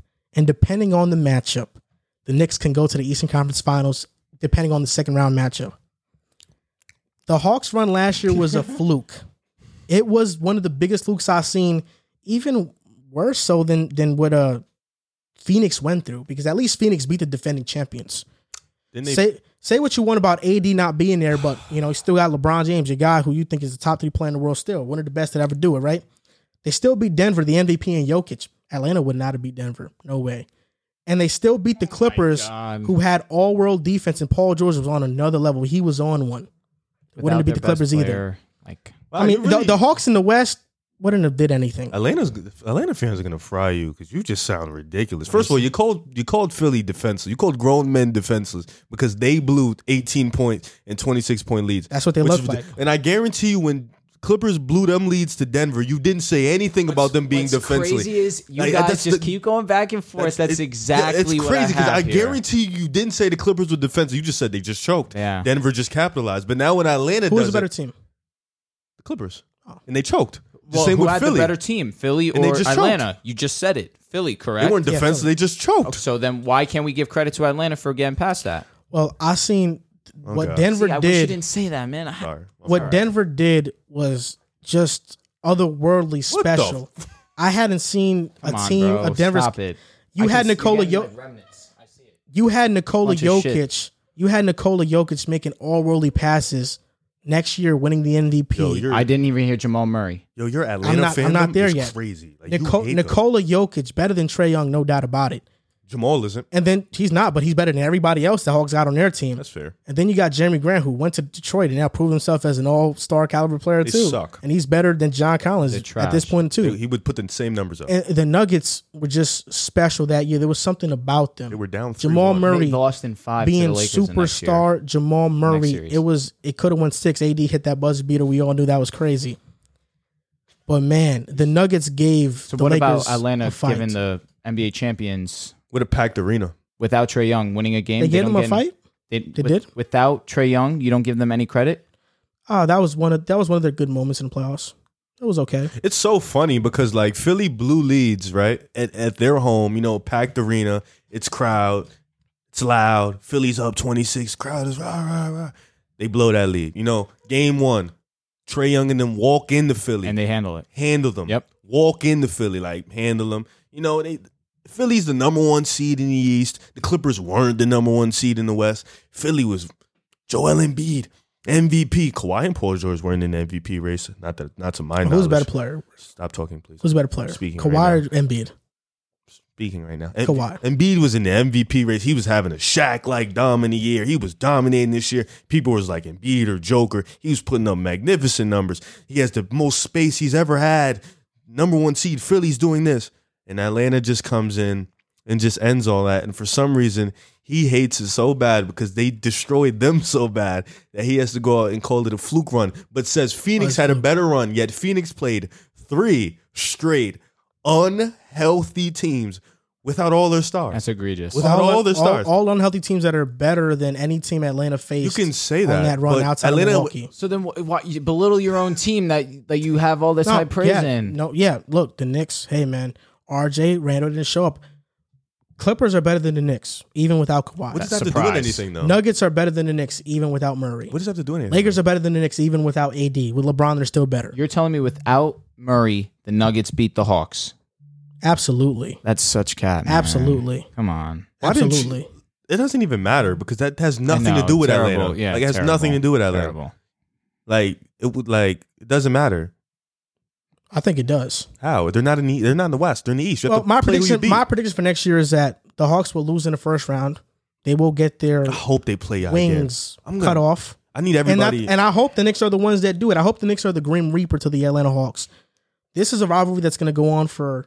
It's not a while. rivalry. It's not a It's not a rivalry. rivalry. Well, after next year, it will become one. They don't because look the Knicks at will y'all. beat them. They don't look at y'all as rivals. You're And not, they should. You're not important to And them. they should. They don't look And at they y'all as should. rivals. And they It's should. not a rivalry. They're better than y'all. It's not. It's tiers. You're not in their tier. They're in their tier with Miami. You're not in that tier. You're literally in a tier with us in That's cool. Boston. You're In not Indiana. In Indiana, you're not in that Miami Atlanta tier. That's not y'all. I mean, you that's picked up cool. Kemba Walker. That doesn't put you in that tier. No, bro. Don't forget Evan Fournier. Oh, my fault. Him too. That doesn't put I you in know. that tier, bro. Mitch Robinson And he's coming coming back back fast. doesn't put you in that tier, bro. I'm Yes, sorry it to does. tell you that. No doubt about Julius it. Randle No does doubt not about put you in that tier, bro. Yes, I'm they sorry, do. bro. Yes, he I does. get it. He was Yes, an he all does. NBA player. He had a Yes, he great does. year. We all know that. But whoa. McGregor beat Poirier in their first What fight. the hell is going Talking on? basketball, King. I'm just going to do this point. McGregor beat Poirier in the first fight. The next 2 fights, Poirier dominated McGregor. Something that wasn't a rivalry can very well become one very quick. That's not a rivalry. And like I no more. mentioned, that's because Poirier dominated the matchup. One's a team The Haw- sport, one's individual. The Hawks beat us one time in the playoffs, but in the regular times. season, we swept them in the regular season. So actually, if you look at their playoff wins and our wins versus our regular season wins, it's actually an even matchup right That's now. the same with Miami, Chicago when LeBron was there, and we used to sweep Miami all the time in the regular 100%, season, and yeah. we would lose every single I time. didn't in know the playoffs. Hawks had LeBron. They don't have LeBron Well, James. the not way a he great played, point. I don't know. That's not a great point. I don't know. You do know. You do No, I know. don't Oh, you do Trae know. Young That's looked LeBron like LeBron James. out there. Trae Young is not top 5 point guard easily, top 4 point guard. He's not a top 10 player. He looked like he you was can't against say y'all. he's number 10. Well, he won't do it again. And next year, Dame or Trae Young? You don't have a top Damn. 20 player. Wait, what the hell? I'm asking a question. What? Dame or Trae Young? You got to stop. One's a great playmaker. The other is Dame a is Dame. better offensive shooter. Do you have a top 20 player on your team? Ooh, Randall. he's not top 20. He is top 20. No, he's not. Like I said before, the Knicks will beat the Hawks next year. And even if they don't beat them in the playoffs next year, the Hawks will lose in the first round regardless. Oh, boy. And that's that. And I wish we let's could just fast talk forward. about the fluke team They end up handling. the Hawks lost to that they ended up handling. the Philadelphia 76ers. This offseason, they re-signed Korkmaz, Danny Green. They also signed George Niang and signed Andre Drummond. But Ben Simmons has cut off communications with basically everyone on the Sixers, and he is open to joining the Golden State Warriors per Jay Dumas. Are the Sixers going to drop off next season? And if you think they are, by how much? It's really tough to say because as we saw throughout the trade rumors, they were asking for a lot for Ben Simmons, a lot of really stupid trades, and right now he's not accepting anything. He's open to going to the Warriors. I don't know how much the Warriors would give for Ben Simmons right now, given his motor, given how he just played. But I don't know if Ben is going to suit up and play for Philly. So I'm going to just assume that Ben is not going to suit up for them. He's going to get traded. But they take a drop off. They definitely take a drop off. They're not going to be a number 1 seed. They might not be a top 3 seed. Ben, for a regular season, Ben is extremely important for that team. You know, he plays defense at a high level. He's one of their best rebounders. It's hard to game plan for Ben if you play him once every other month or once every other 2-3 weeks. It's very hard because the season is long. You don't put in too much energy. So Ben is extremely important for a team like that in the regular season. And it's going to be all on Joel Embiid. And given the fact that he has injury concerns, he has knee problems, it's going to be hard for a guy that big to carry a team that long, and they didn't get anybody to really help him out. Yeah, Paul. Good looking guy. I was homo. 2021. We're good. No, we're not good. You're gonna get little babied. Yeah, No, the babied. But yeah, Drummond. Oh yeah, the baby. Yeah. Yeah. You said little baby. Yeah. He's in the Hall of Fame. Every good grace guy. Drummond. It was a weird signing. If Drummond finally accepts who he is as a man, who he is as a basketball player, he will be fine. But I think he still believes he's that guy. I guess they brought him in to fill in that Dwight role. Definitely. If they start, that'd be hilarious. Really must-see TV for like humor if those two start at the same time. Who Embiid and Drummond? Yeah, really crazy. hilarious. Danny Green was good because it obviously brings back that spacing, brings back a guy who just plays hard on defense. You need those type of guys. He was missed. Seth Curry's still there. Tobias Harris is still there. So they still have some offense for this regular season. But to be a top 4 seed, I think they need to have Ben throughout the regular season or even get something back. But I think they'd already missed that target by asking for too much. And now Golden State, I ain't going to make no exaggeration, but they saw Kuminga and Moody game 1. They was like, whoa, like, we got some. Yeah, we got some. So I don't know. And, having Ben and Draymond in the starting lineup is hell to have on earth. I wouldn't do it. No? What? No, I wouldn't. Haven't played the 5? Oh, my God. That would be lit. Dre and Ben, 4-5? Exactly. If I'm a team, I'm putting one big down there and I'm just double teaming Steph or Clay. Okay. Don't guard Dre. I swear to God, don't guard Dre. Yeah, don't guard Dre.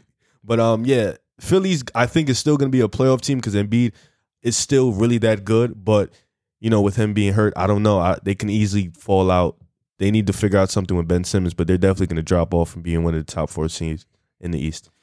I think they do drop off too, but I don't think it's anything too drastic. I think that they'll probably be around the 4th seed because they still have talent around Joel Embiid. They still have Tobias Harris, still have Seth Curry. Like you mentioned, Danny Green was a good piece for them as well. Thibault has been unbelievable defensively, one of the best defensive guards in our game right now. Obviously, Ben Simmons. However, this whole lack of communication thing really does come as a huge surprise to me. Do I understand that he felt disrespected? No doubt about it. I would feel disrespected too.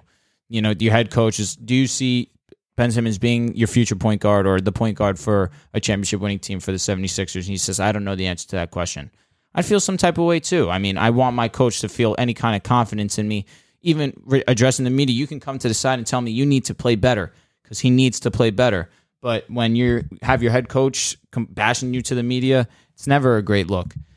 The trade offers that they were trying to send out were egregious. You're not going to get 4 first-round picks for Ben, especially after the performance he just had in the playoffs. I said it. This is the lowest value Ben Simmons is ever going to have in his career. And if he right now, he's not helping his case. It coming out that he lost communications with the 76ers, it's just more indicative on his character, and that's not what he wants. He wants to build it in a positive direction, and it's just continuously going negative. But you take Ben off this team, who knows what you really get for him, honestly. I don't know. Maybe you go, I don't see a good situation for him and what Philly gets in return that would make them real contenders. But with just Tobias, with just Seth Curry, with just Joel Embiid, Thibault has to stay as well. so you don't lose complete defense. Because I'm assuming, because there's talks of Dame going to Philly.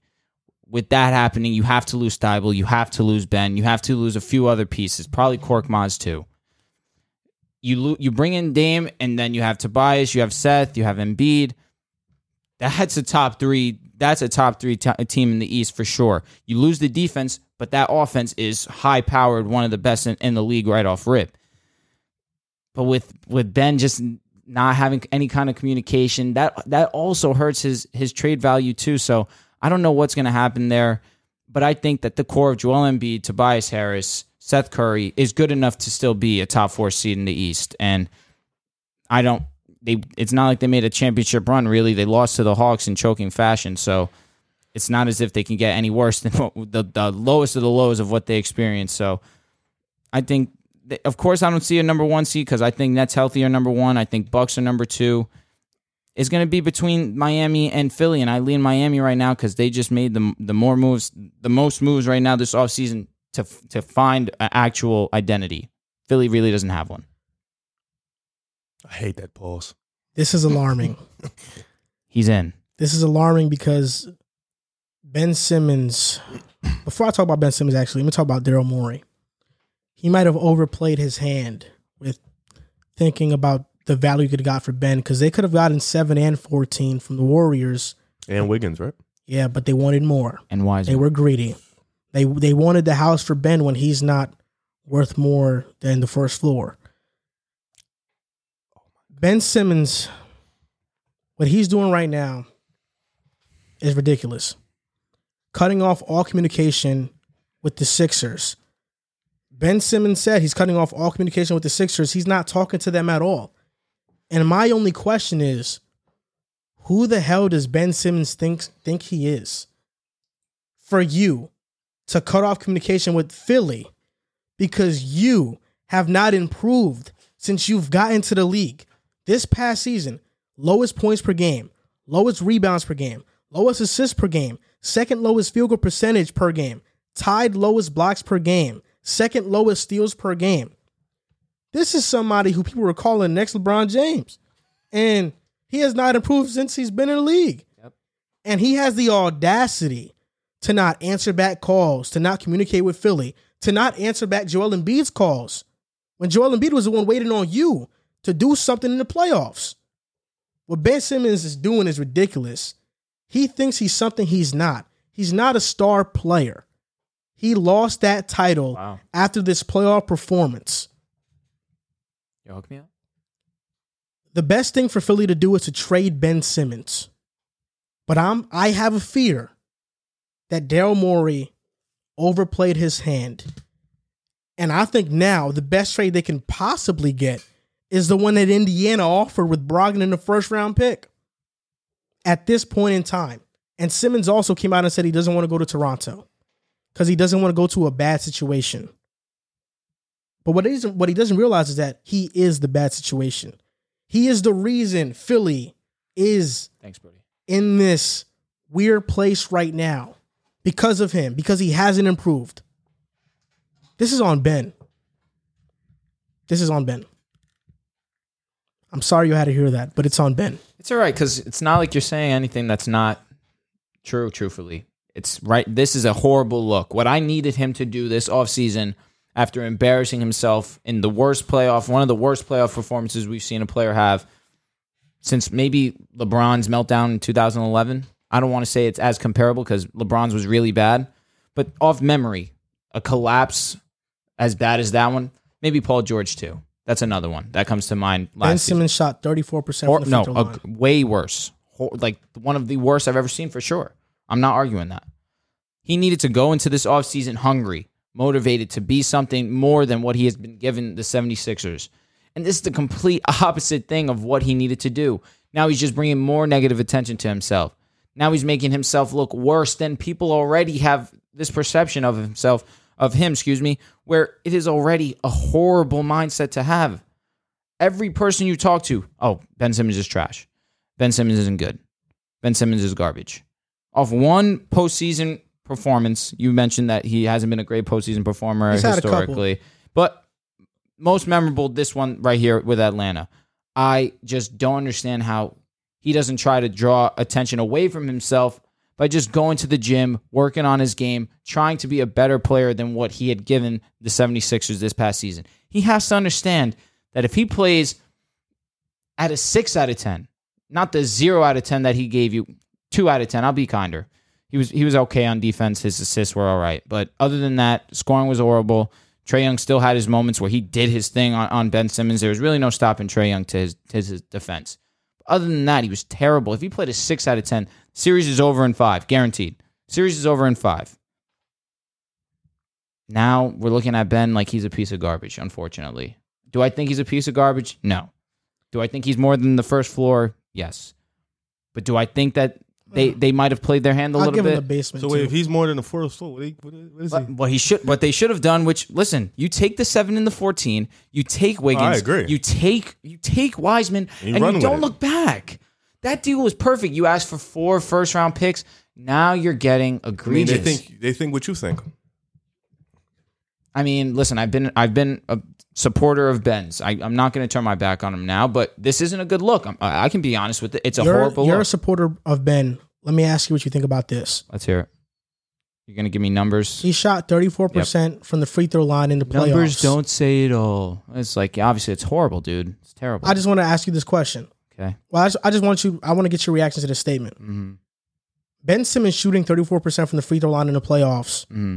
is worse than what players shoot on average from the 3-point line. Yeah. It's terrible. He's not a 3-point shooter either, so he really can't do anything for you in that side of it. How do you feel about that, Riv? He sucks. I didn't even hear what you Honestly, said. you could have just left it at that. That would have been good enough. But I don't. Let me ask you a question. What do you think? I don't think can he they get sucks. for him right now? Malcolm Brogdon in a first-round pick. Also, now it's like that's up for grabs. I think because he's cut off communication with the Sixers, That's what's killing him. his trade value has gone down because now teams know he wants out. So you think He the doesn't wanna be Warriors back. would trade him for him right now? Definitely. Because I now don't they think have the the War- ballpark. I don't think the Warriors will do it. You want to know why? Because I think they saw Kuminga and Moody in their summer league game. just said But I that. don't That's think crazy. Kuminga. I think Wiggins and Wiseman would go. something like Wiseman, they that. don't need to give Wiseman now. They have all the leverage. You do. just get Wiggins. He fumbled the bag for Philly. No, he has the bad. bag. No, for He Philly. had- I'm saying Morey fumbled it. that too. And he's 'Cause he could prone- have had Harden last season. Daryl Morey under pressure is prone to make bad decisions. I mean, in Houston, he traded for Russell Westbrook because he was under pressure to get rid of Chris Paul. Then when they got Westbrook, they were under pressure to trade Clint Capella for Robert Covington, and that was a downgrade. When Daryl Morey's under pressure, he makes bad moves. And right now, he's under a lot of pressure, and I wouldn't be surprised if we see Ben Simmons traded for somebody that we say not worth it. Would you be surprised if at this point they trade Joel Embiid? I would be extremely surprised. I feel as if you're not getting what you want in return for Ben Simmons. At that point, can you really compete? I think that they could not for a title, obviously, because that's obviously That's the goal. The goal. Embiid There's is on the nothing team. else other than winning a championship. If you're this team, can you win a championship With Ben Simmons, no. with Joel Embiid, Tobias Harris, Seth Curry, No. Thibault, Korkmaz? With- Kenny you, Drummond. you plug out Ben, you put Damon, yes. Oh, absolutely. Oh, absolutely. That's no doubt about that. You could win a championship, sure. What about Malik Beasley? Oh my God. Nah. He's a dog, though. Yeah, but not a championship. I think you get Dame, you perfectly put yourself right at the top with the Nets. What about and Milwaukee. Brogdon? What about De'Aaron Fox? No. Really? Not a championship. No. Okay. That You was can't wrong with you. compete for a championship. What about Sharif Cooper? I would love that. Start him, let him be the one. Nah, I think Dame is the only guy right now. That makes On the them market, a yeah. championship team. Okay. If it's just the matchup with the Nets, Uh-huh. you get a I don't mind. you get a De'Aaron Fox? You get a Dame and Embiid. Dame's gonna match Kyrie. You get a Dame and Embiid. Def. They ain't got The nothing. The Nets don't got nothing to stop Embiid. The Harden Yeah, just but makes it's the like chase. you got Dame, you got Embiid now, so you could work. I think that's fine For sure. Tobias is still there. Seth, Yeah, you got some shooters. Matisse could play D. I think that's fine. definitely. But they have nothing right now. It would take the world to get Dame with what Ben just did to them. We are going into our final 3 topics of the show. 2 of these teams, I think, were pretty good in this offseason, the Jazz and the Warriors. And the last team we're going to talk about are the Mavericks. Talking about the Jazz first. Do you believe the Utah Jazz will be the number 1 seed again? Just to let you guys know, last season they won 17 out of 18 games at one point. They were 52-20. Mitchell missed 19 games. Conley missed 21 games. They lost Niang and Favors, but they gained Rudy Gay, Hassan Whiteside, Jared Butler, who I'm very high on, and Eric Pascal. Now their lineup looks like Conley, Mitchell, O'Neal, Bogdanovich, Gobert, off the bench Ingles, Clarkson, Whiteside, Gay, Pascal, and Jared Butler. Ben Butler might not get no run. He might not get no run, yeah. I'm sad about that. But he could dead ass replace Conley later on. If he gets hurt. Yeah. Conley, now they got a point guard. Do you think they can be the number one seed in the Western Conference again? That's, I think they're fully equipped to be the number one seed in the Western Conference. I think it's hard to say they're just going to be that. But I think, like you just said, I think plugging out Derek Favors, who in the playoffs offered them virtually nothing, getting Rudy Gay, who's still a quality player. Rudy Gary? Yeah, I messed up. I was going to say something else. But getting Rudy Gay, who's still a quality player, I think that's really good. Eric Pascal, I watched him play. He's a good offensive scorer. So that's a guy who can pick and pop, shoot the midi, and shoot the three ball. So he's still really good. Defensively, he's a little but him and Donovan are real close. They went to high school together. I think this is still a really good team. Getting Mike Conley back was obviously the first thing they needed to do. Bringing him back, bringing that consistency and that steady point guard, that's good. Donovan Mitchell, obviously, even him being hurt, I don't think they're going to do that again. Still go on a streak where they're winning games consistently. But that 17 out of 18 wins, that was crazy too. But I think this team is still one of the best 3-point shooting teams in the league. This team is going to still be a top 5 defense in the NBA. And they just have to keep continuing to improve and getting better. And they picked up their guys. Rudy Gay can play a small ball 5 if needed to be. So I think that's good. Hassan Whiteside was a little confusing for me because he's kind of like a Gobert in a sense. But I guess it's just another big body, somebody to keep the depth at bay. Jared Butler is also good. When Mike Conley goes down, you can get a point guard to fill that in. Or if Joe Ingles goes to the starting lineup, Jared Butler could plug in. You still got your 6th man of the year and your co-6th man of the year. So they did everything they needed to do without losing much and bringing in a little bit more. So I think Utah is fully equipped to still be a top 2 seed in the West. It's just come playoff time. Can they figure out what they need to do? Do you think they could be the 1? Yes or no? Yeah. Okay. I agree. You hit it right in the nose. There's been a lot of adversity that they had to go through last season, and they definitely overcame it and still were the number 1 overall team in the NBA. They were almost in a plane crash. Really? I remember that. I didn't hear that. We almost lost the whole Jazz. Bro, God forbid. Yo, that almost happened. Yeah, we almost lost the whole team. No way. The coaches, the assistants. No, they can't catch a break. COVID, a plane crash? Jeez. Not for real. It was like the nuts. birds hit their Yeah, there was a lot of turbulence. Jordan Clarkson was in an interview said that he thought he was done. Like he thought. Yeah, he thought it was over. When I'm met with uncomfortable situations, I tend to laugh. So I almost me laughed. Yeah, because you got to laugh. That's horrible. You got to laugh to keep the pain away. Nah, that's a fact. But regardless of that fact, who said that lyric? Dirk. It's Percocet to keep your pain away. I know where you heard it from. Then substituted it because he knows this is a PG show. Yeah, I don't take perks. I don't need somebody to know I take perks. Yeah, you don't need, You just admitted it. Oh, wait, but I mean to say come here, bro. Yeah. Anyways, back to basketball. This team is definitely good enough to be the number 1 seed. No doubt about it. They could be the number 1 overall team. They could be better than your boys? In the regular season, yeah, sure. He's a Lakers fan, by the way. You're a Lakers fan. They know that. They know me. They should know by now. I don't know if Jazz fans know that.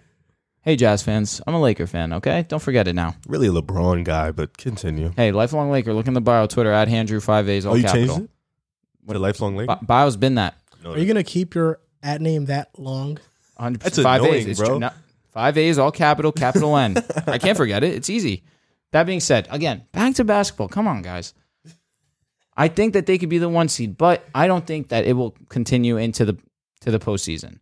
I think that Quinn Snyder has done a bad job of utilizing Rudy Gobert defensively, because when we saw him meet a small ball lineup, they didn't know what to do with Rudy Gobert, and he kind of got lost out there, and it was not Rudy's fault. I don't think Rudy is 100% to blame for that. I blame Quinn Snyder and his inability to put Rudy in good situations to be successful. It's hard when you're not a mobile, a quick guy that has to defend a guy that's way faster than you, that's just chilling out on the wing when you're mostly a paint type player. Quinn Snyder needs to do a better job of finding a spot for Rudy, and I don't know if he's going to be able to do that. I also don't know if you're going to continue to put Rudy out there, and his offensive game is not the best. It still creates that compactness and inability in a way to completely stretch the floor, because all you really know what they're going to do with Rudy Gobert. You're going to put him down low in the paint. You're going to have these shooters on the wings. They're going to shoot the ball, and Rudy's going to try. Oh, I'm sorry. Continue. That's all right, man. They're going to shoot the ball. Rudy's going to try and get the offensive rebound, put it back up. It's not really often you see them run the offense, give the ball to Rudy Gobert, or give him a bucket. Get him a bucket. It's not really going to happen. He's actually a really good rim runner, too, for his size. 100%. He was that fast. 100%. He just doesn't have that much of a skill set offensively. You know what another thing is? They still don't have a wing stopper. Not at all. Truthfully, it's because all their wings, all their guards are scorers. Their identity is scoring with Rudy Gobert. That's really the Now they can play Utah 5 out though, because of Rudy Gay. But then you're taking. Are you going to take out Rudy Gobert? Well, there's going to be at times you're going to have to play offense for defense. You know. I agree, but at the same time, Rudy Gobert is their second best player. All in all, he's their second best player. Mike Conley is definitely I would say second most important player, because he provides that playmaking ability. He provides that shooting on top of the scoring, with not having Donovan to be that primary ball handler, because Donovan clearly, he can do it. Obviously, we saw him be dominant in the playoffs, but we've seen it take a toll on his body, where even in that series, he hurt his ankle, and he wasn't the same dude that he was early on in that series. So he dropped 30 though. He was great, but a bad ankle. But his efficiency, we fault Booker for his efficiency numbers. We got to be fair to Donovan. He had an amazing points per game numbers, but when that ankle injury hit, his efficiency wasn't really as what it was early in the series. And I think that it is mostly going to be on Quinn Snyder having to make adjustments. And I don't know if Rudy Gobert is that type of player that you can make an adjustment with and win games compared to a Lakers or compared to a Golden State Warrior team that has been together for so long and has that team chemistry and knows each of their roles. We have the best small ball 5 in the air. In NBA history, no doubt. And so it's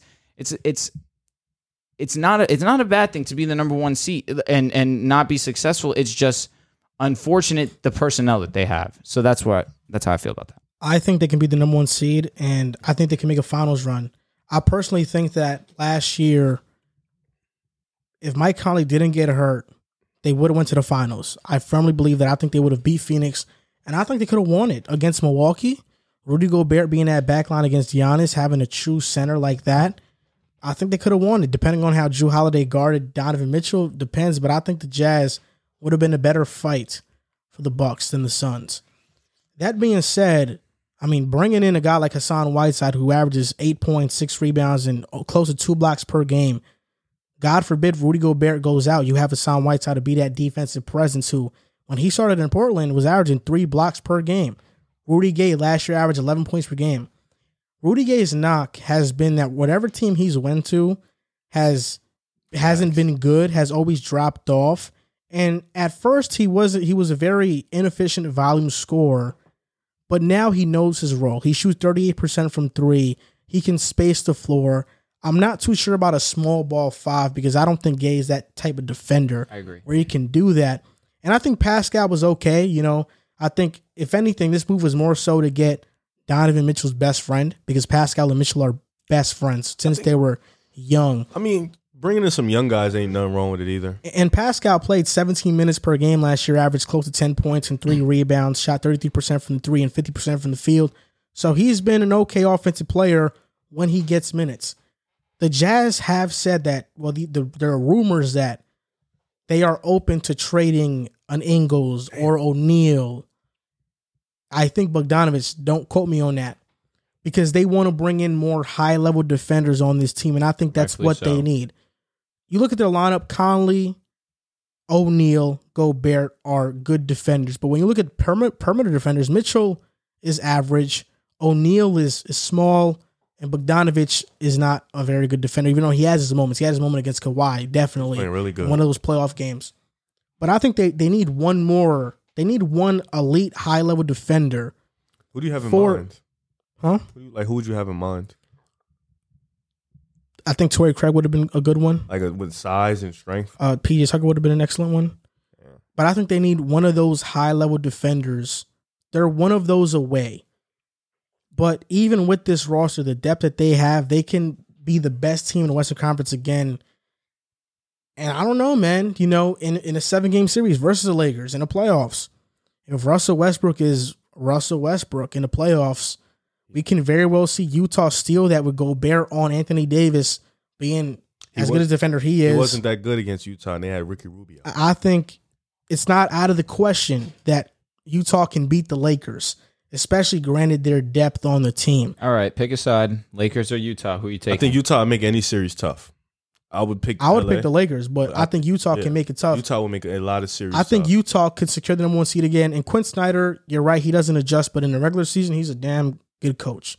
In the regular season? Oh, Dude is Doc Rivers is I one would of the say- best head coaches in the regular season ever. And I would say the playoffs too. You can't say he really can. He's an okay It's coach. not that he Quinn did. Snyder lost to the Nuggets in the But bubble. it's not like he didn't adjust against the Clippers. It's just what could he really have done in that situation? Like he didn't. Kawhi went out. You need to win the series. It's simple as that. Oh, I agree. The But best player went out. You need to win. What could he have done in that They situation? were up 26, dude. Oh no, I'm not. I'm talking about Conley game wasn't 5. there. I'm not. No, he was. He was there. 26 Game points. 6, he only had but 5 points. He just came on off a but bad all right. hamstring. But game 5, I'm saying, what could he have done? Rudy, you can't tell Rudy Gobert to go out there. Like you can't. I'm not saying you're wrong, but he needed to realize in the moment, okay, something is going wrong. I need to do something. I don't think there's nothing He could didn't do anything. He didn't have the personnel to do anything. And I agree. I don't think he's a tough player because he doesn't provide much offensively for you. And on defense, of course, he's one of the best defenders You in our guys game. noticed the last 2 years, Utah in a big series, somebody's been hurt. Against Denver, Bogdanovich. Against the Clippers, Mike Conley misses the games. Like they haven't in the last few years been fully healthy in a playoff series. With Conley out and Kawhi out, should Utah still have won? Yes. 100%. Oh, no, I don't know, because the way them Clippers It's is different playing, because I think the Clippers personnel is much better suited to guard anybody. I think that the small bowl is just a nightmare for Utah. It's a bad matchup. So They were trapping Mitchell. if they meet that same problem again this year, It's a bad matchup for are they them. not going to have the gonna be same trouble for problem? Absolutely. It will be better because they have Rudy Gay and Pascal to kind of, have a small I don't know ball if on those them. I don't think two are- defensively they'll be better, but offensively they'll be able to keep up. They will, but even against the Clippers, we saw them go cold. It's like Rudy Gobert was in. True, but Jordan Clarkson had an amazing first half, dropped over 20 points that first half, 0 in the second half. Joe Ingles. They don't have a wing stopper. That's what that was. PG had 18 in the third. Very true. But then they're not going to be able to stop LeBron. They're not going to be able to even stop a slasher like Russ. It's not going to happen. Well, Russ might stop himself. We'll see what happens and how he accepts We've his seen role. what happened. We have seen what has happened. Without LeBron James and Anthony Davis. Correct. We've seen it. I agree. Oh, God. with Kevin Durant. and Harden. Who You want me to pull up that picture? are we going to pretend You like want me to pull up that KD picture? wasn't a part of that 3-1 You want choke me to pull against up? Golden You State? want me to pull up that picture? Can you not? I will pull up that picture. Please I will don't. show the Come world. on. LeBron is 10 feet. He's literally letting him shoot the ball, bro. It's embarrassing. Okay, sometimes you do that to get in someone's head and it works. It works. One of the more interesting teams in NBA right now, I think, are the Golden State Warriors because they have perfectly assembled a team that can compete right now and compete big time for a championship while also having one of the better young cores in the NBA as well, depending on how you view these players. You have Curry, Clay, Wiggins, Draymond, Looney, all veterans who have championship experience, who are going to be up there with the top teams in the West next year. Then in terms of your young players, you have Jordan Poole, Moses Moody, Jonathan Kuminga, James Wiseman. That's a core that teams would love to have. How far off is this core from Cleveland's right now? I don't think it's too far off. You look at this core versus Cleveland's, it's not too far off. And on top of that, these young players, they also signed Otto Porter, Bjelica, and Juan Toscano Anderson is going to be on the team next year as well. Who's a they call him Baby Draymond. The Warriors, when Curry played, were 37-26. They had a 59% winning percentage. That's good enough to be the 5th seed in the Western Conference. That's without Clay. That's without these additions. That's without Otto Porter. That's without Moody. That's without Kuminga. Next year, getting Clay back. getting a second year of Wiseman, having Moody, having Kuminga, having Otto Porter Jr., this team can be a top 3 seed in the West, maybe as high as first. That's how good the Warriors can be. I think they are title contenders next year. And even though the Lakers had this splash off season, the Warriors are still creeping. And in a 7-game series, now that's when I lean Warriors. Oh man, I think the fact that you mentioned Golden that, State. you know, they were 37-26, and they were not with their. Those were the 8 guys that were playing with just the 8 available guys. This wasn't their best guys, so there was guys missing time. I do think the Warriors are title contenders, but it really all predicates on Klay. I think Steph is going to come back and be magical again. You know, he's Steph. You know what I'm saying? Like, he's Steph. He's going to be Steph. Word. I think Draymond's going to still have that defensive impact. You know, he's going to come back. I think, you know, Wiseman, we're going to be able to set him in slowly. Kevon Looney's going to have his role. Wiggins is going to come back with a bit of a chip on his shoulder. He's showing that he can be really good. You got the young guys. Jordan Poole's coming back. JTA's coming back. Still got Damian Lee. Don't know what they're going to do with Kelly Oubre. But I mean, he's a free agent. yeah, so, he's donezo. But I think this team, like you said, I think this team can be a title contender. And just because they can't beat the Lakers, you know, doesn't mean they're not a title contender. Agreed. I think they can still give the Lakers a run for their money. They're Curry definitely single-handedly almost beat the Lakers in the play-in. I know. I remember that game vividly. If it wasn't for LeBron to hit that nonsense. Why you continuously forget LeBron came back 2 games before that. Why do you keep forgetting that? No Because I class. haven't forgotten that Curry was getting double-teamed at half court. And we can't forget LeBron still splashed the game winner in Curry's face. I remember that. With I was one eye. so mad. One eye. It was That was a luck, good though. shot.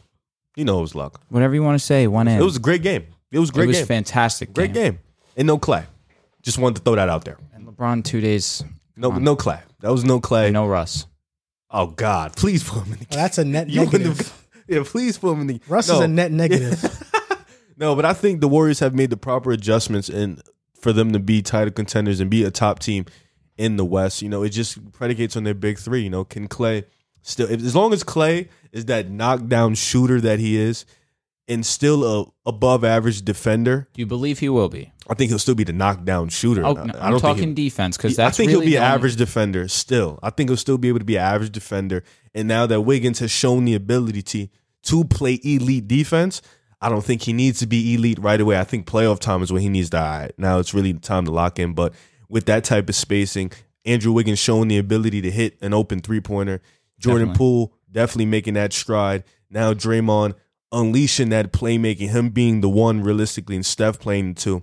I think this really unlocked a new era for this Warriors basketball and this new system. And now Moses Moody, who can hit the 3, he can come and play defense. Jonathan Kuminga, who's kind of a high flyer. It's going to be good to integrate these young guys in, but for the most part, I didn't even mention Otto Porter. He's a 3-and-D type of guy. You could play him, and he can kind of have that, not the same impact as Andre Iguodala, who they've been talking about bringing him back, but not that same impact, but have a guy who he can hit the 3 and can play defense at an average level. So that's a good guy to put in that small ball lineup too. And you can run a lineup of Steph, Clay, Wiggins, Otto, Dre at the 1. Otto's getting more burn off over Kuminga right off rip. Yeah. If they can bring in Finals MVP Iguodala, the defense on LeBron in the playoffs might be How old is scary. Andre Iguodala? He's like 37. Okay, bro. we're gonna continue. We're gonna think. That's the same age as LeBron. Trevor Ariza. Please Trevor, understand what you just said. It's the same age as LeBron. No, it's the same as Trevor Ariza, and that's your guy. I'm not saying that. That's your lockdown. That's your defender. That's your lockdown right now in the wing. Says who? That's the Lakers. That's your lockdown in the wing. That's not what I say. You literally said Trey. I said he's he's a solid defender. Is he not going to get put on your wings? Is he? Keep it most on it. Be honest. likely, Oh, either okay. him or So LeBron. we can do Iggy if you could do Trevor Ariza. They in the I know same. Iguodala- You're saying LeBron, like he could play. You're saying he could play defense on LeBron. You're saying that. I didn't He- say that. Iguodala That's what you can. said. He- Wiggins Okay, played you're really crack. good defense when they played the Lakers on Yeah, LeBron. he definitely did. He played Oh, really Wiggins, good defense. oh, man. Yeah, Wiggins That's is can gonna play be D. But yeah, I do believe they're title contenders at the moment. Just with the team being constructed the way it is, the Warriors have definitely made a great adjustment to how they adapted to the new environment without Kevin Durant. Mm-hmm. And they saw Steph last year kind of bug out and still be that guy. So they made the adjustments, and they're definitely a top 3-4 team in the West. I'm just not ready to call them title contenders until I see Clay out there and he's, relatively his normal self. If he is still the knockdown shooter, which I believe he will be, if he could be 75% on defense. I feel like that's the most he can get to, in my opinion, off a torn ACL, a torn Achilles, the two worst sports injuries in all of sports, period.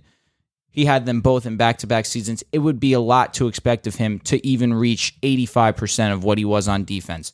It's going to be in his head. There's no way around. Like, I don't know how he's not going to be able to think about that leg on a constant game-to-game basis. If he's moving laterally, he's going to be thinking about it. If someone's trying to drive past him, he's going to be thinking about it. Until I see Clay be Clay, I can't say they're title contenders because we just saw a team without Clay not even make the playoffs. They lost to Memphis. You add some context to that. You just going. Of course, they didn't have Clay. What else do you want me to say? Curry too. Curry missed a lot of games. With Curry in the lineup, they were 37 and 26. I'm just talking, regardless of that fact, they couldn't beat the Grizzlies. Curry played against the Grizzlies. I'm saying if Curry played, they wouldn't have been in that situation. Very true, because he had an excellent season. It would have been like 6-5 seeds. I'm just talking about what they happened. did lose to the Grizzlies. Because I talk about perspective. LeBron didn't play 2 games. I mean, if Wiggins doesn't, if Draymond doesn't throw up a nonsense floater, Wiggins doesn't do a turnaround mid-range jump shot. What was Draymond thinking? That's a good. You should call him and ask him because I don't know. That poor guy really cost all of Golden State right there. Nonetheless, though, they did lose to the Grizzlies. Well, I saw I was watching The Shop. Okay. And for some reason, The Shop. I remember. Yeah, I know what you're gonna say. LeBron isn't even on The Shop anymore. He hasn't been there in a while. Yeah. Even though they say he produces It's it. still a good even show. Season 1, episode 1 of the new season, he was there with Jay-Z, Bad Bunny. It was lit. He was there. That show has such a weird combination of people that they put Just on a bunch of famous But I people. respect it because they all bounce off one another. So let's say one It's talks, so edited though. You can tell the conversations are extremely edited. I think it is. But they definitely do a good job of bouncing off one another and allowing. They try to make the conversation a natural feeling, but it's not because it's this barber in the back pretending to come. It's just a fact. But Draymond Green said that I see all these dummies on Twitter saying, Draymond, you should shoot more. I say, wow, I got Steph Curry. I remember that. That's one of the best quotes he's ever had. It's dumb to think I should shoot. Agreed. No, he can't be talking about that moment. He can't be. He can't be talking about that moment. He only has to be talking about when it's, let's say, you guys right there and I'm here wide open. That has to be what he's talking about. What, are you going to wait 20 seconds until Steph's open? I mean, it's Steph. Yeah, that's true. I get where he's coming from, but at the same time, there's got to be moments. If you're in the paint, you can make a layup. You can make a floater. That's a lot of weight on Steph's shoulders. Greatest ever. If he's supposed to be the greatest ever, right, he has to be able to deal with that. Greatest player Off topic, but you know why I say that? I say it's unnatural because I was watching the Tom Brady one. It was Maverick Carter, Tom Brady. Just a bunch of weird people put together. It was Kid Cudi. I was like, where did Kid Cudi come? Facts, I was like, why is Kid Cudi here? Like, he doesn't belong. There's that girl in this team. too. I forgot her name. Some lady there. No. Chelsea Handler. Yeah, she was. She did a good job because her and Tom Brady are cool. But it's just like but that's why I like the show. It's a different type of. And then the next episode was like Trae Young, Jamel Hill, Maverick Carter. Like it was just a bunch of I don't know, the personalities. One time they had Kevin Love and Kevin Hart there. I was just like, what the hell? It's a Kevin thing. I was like, what? And then they had Charlemagne. I was like, this is just a weird environment. Yeah. Like, yeah, Bad Bunny can't speak English, and he's like, yeah, stop pasando. the dude was speaking. Yeah, I was just like, bro, that was lit, bro. Nah, but they was they was looking at him speaking, and it was just like interesting. because he was doing a lot of. He was trying to speak Spanglish, where he was trying to say some things in English, but then there's obviously some things that he just feels more comfortable saying in Spanish.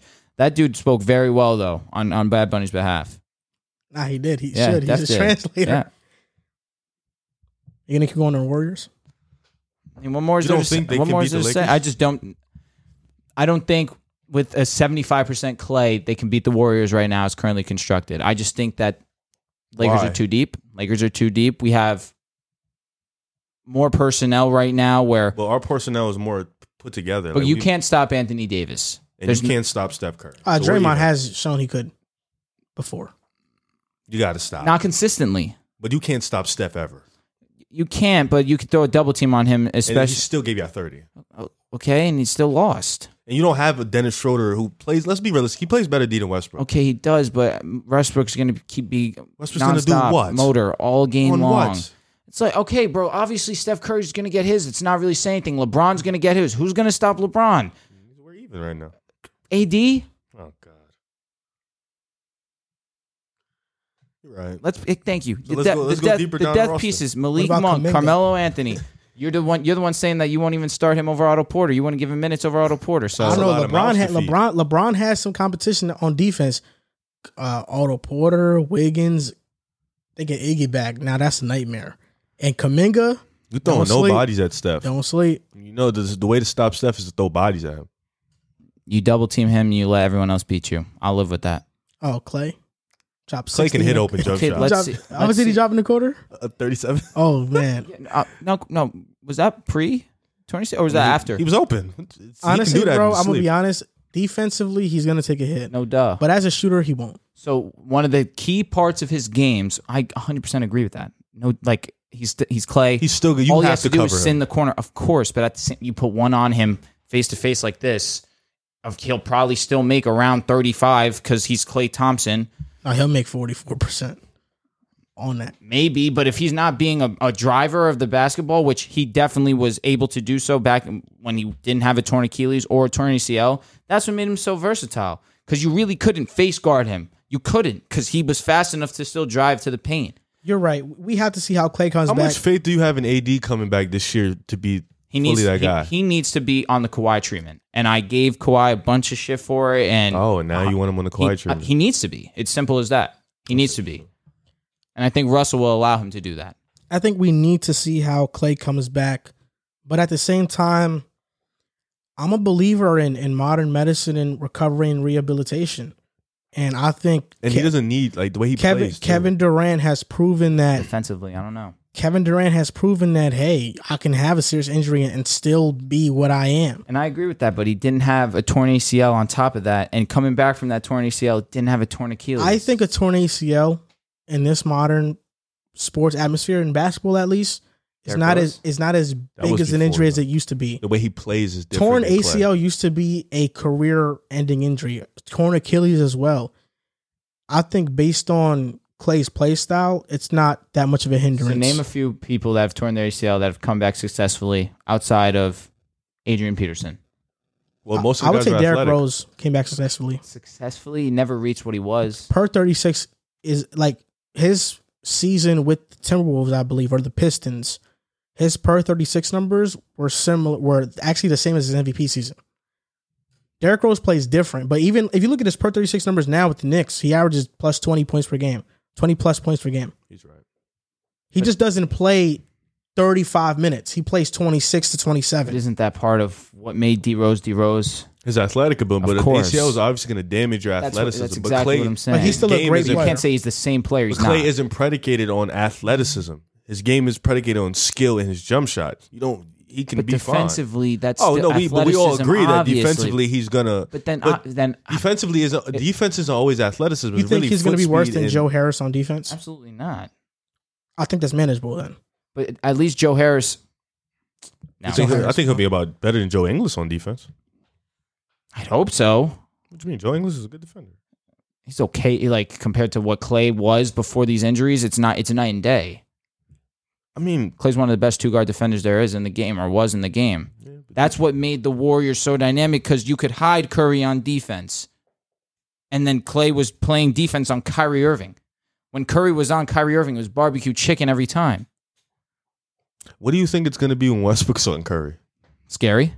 Oh, okay. I'm not dumb. I'm not ignorant to the fact that Curry is or still the Kendrick best. Nunn. It's going to be double teams. He's going to see double teams.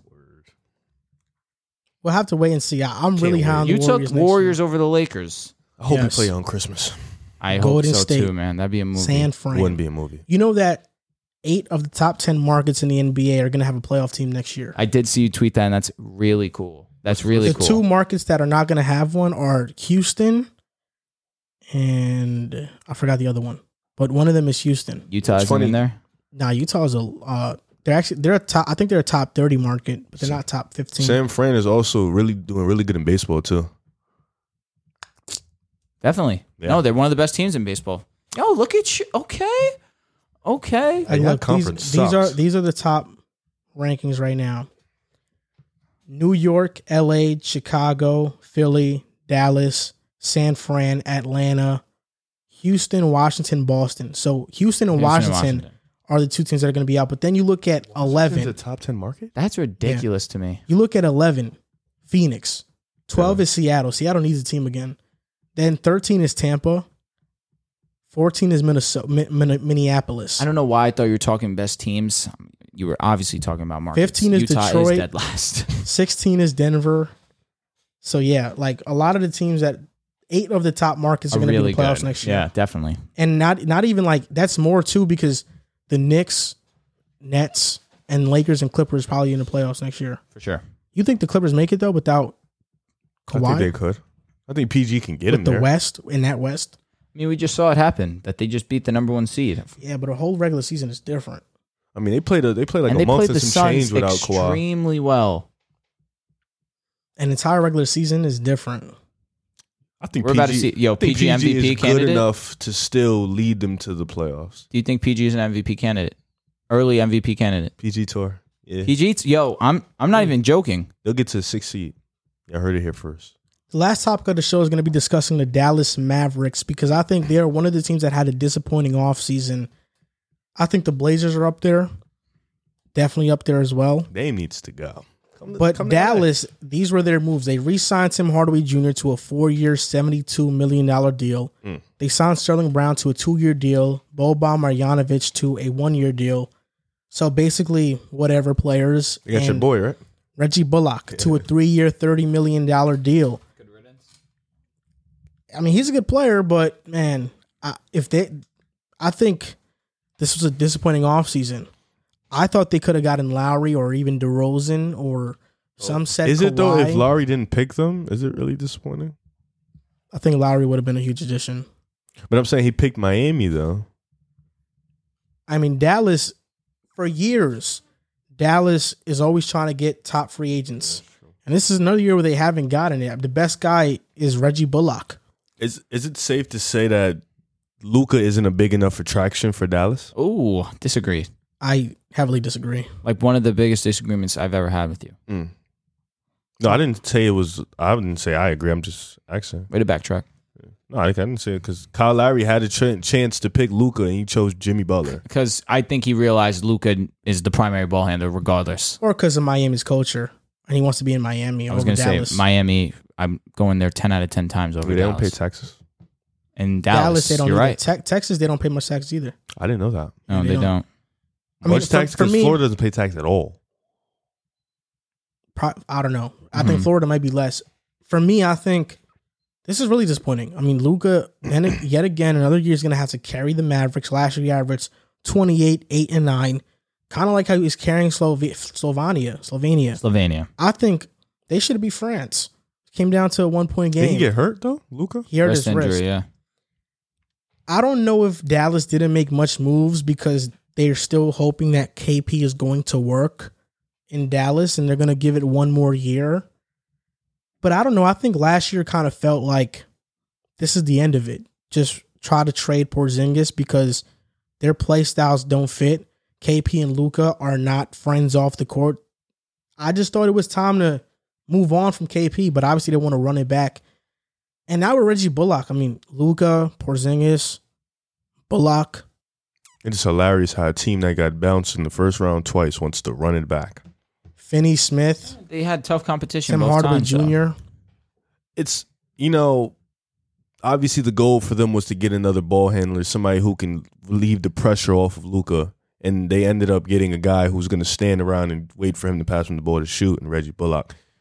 Granted, he can defend, but bringing Tim Hardaway Jr. back that's what they needed to do that for sure. But I think like a Kyle Lowry, a DeRozan, bringing somebody else who can put the ball in the basket and somebody who relieves the pressure of Luka would have been huge for them. Like you said, it feels like the end for them in Porzingis. I think Luka and Kristaps we thought it would work. We thought it looked great. The idea of a stretch four and, Luka, unicorns, both overseas. We thought it'd be magical. It's not it. They need to give it up. It's dead.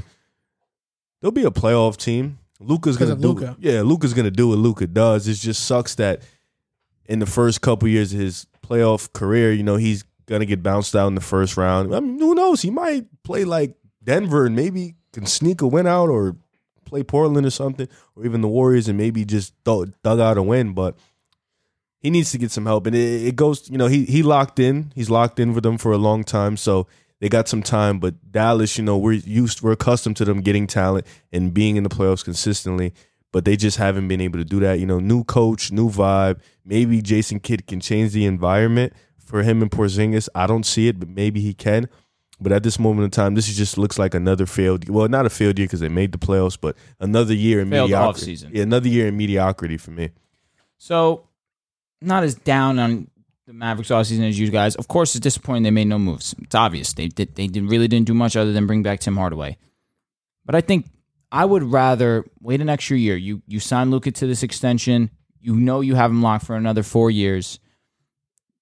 You know that this is the cornerstone of your team. You don't want to go spending money needlessly elsewhere in spots where, you could get a guy like DeRozan who's a little bit older. Or you could wait till next season when you can get a guy like Bradley Beal who's unrestricted free agent. Or you can go and get a guy like Zach LaVine who's potentially a free agent. Who knows if the Bulls don't have a successful season? I'm sorry, bro. No disrespect. Who knows? It's possible they don't have. If you don't and he leaves, that'll be hilarious. That'd hurt. That would be pretty rough. But That'd hurt. I'm gone. these are two guys that I want over every single free agent that was available. Obviously, other than Kawhi, but who knows what Kawhi's going to do right now? Like Kawhi there's no news of. There's been a report saying that he's going to decline the option, but go back to the Clippers on a 1-year deal. Exactly. I think that this was a longevity thing. You already have Luka. That's fine. You get to see if Porzingis works out or not one more season. If it doesn't work out, you trade him. Only relieves more cap for you guys. You guys, of course, being the Mavericks. You can go and you bring in a similar type player in Chris Boucher, way cheaper.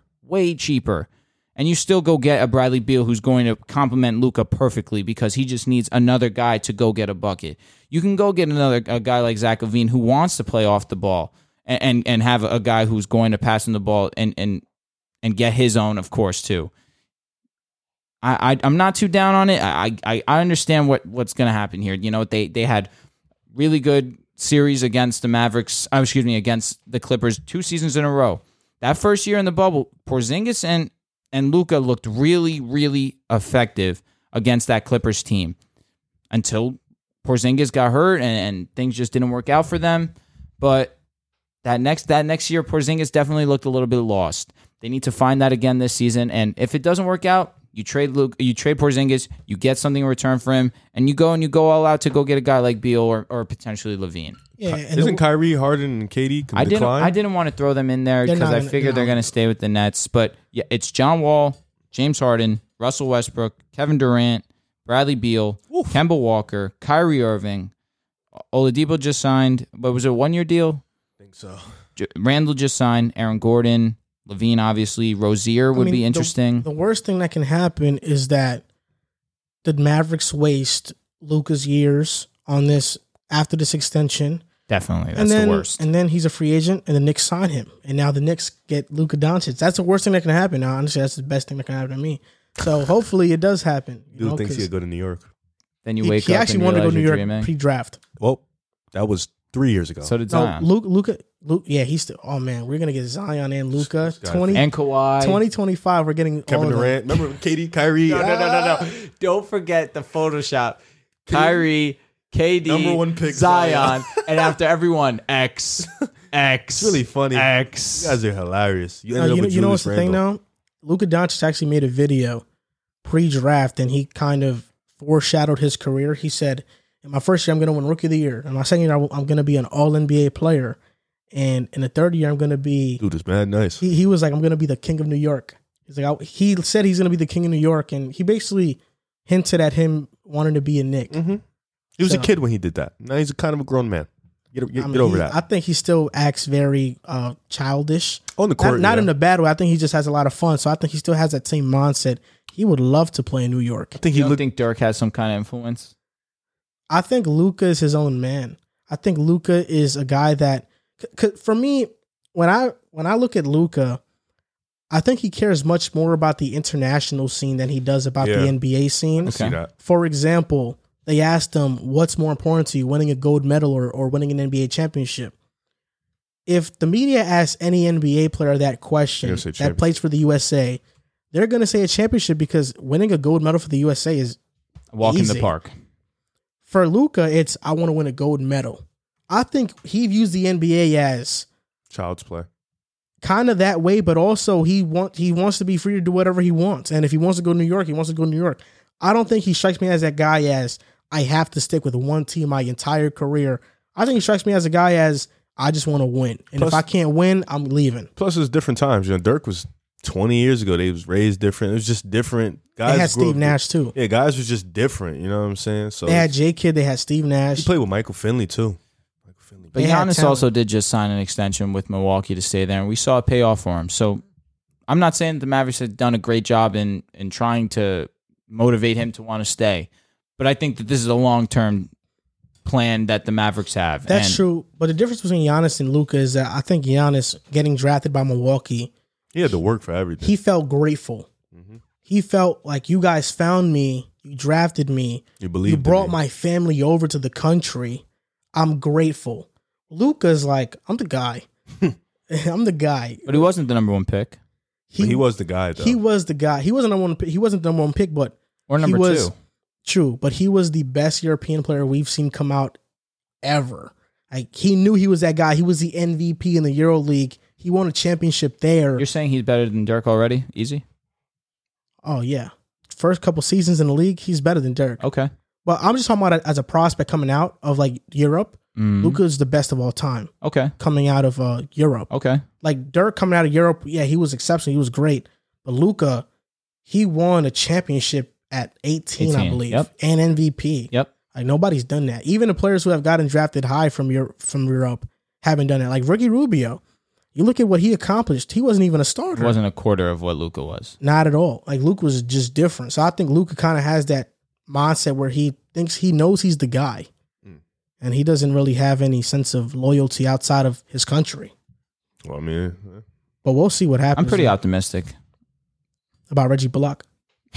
about the Mavericks situation as a whole. can the Mavericks? Is there a possibility the Mavericks miss the playoffs? But No. Luka, no. They were just a 5th seed. Yeah.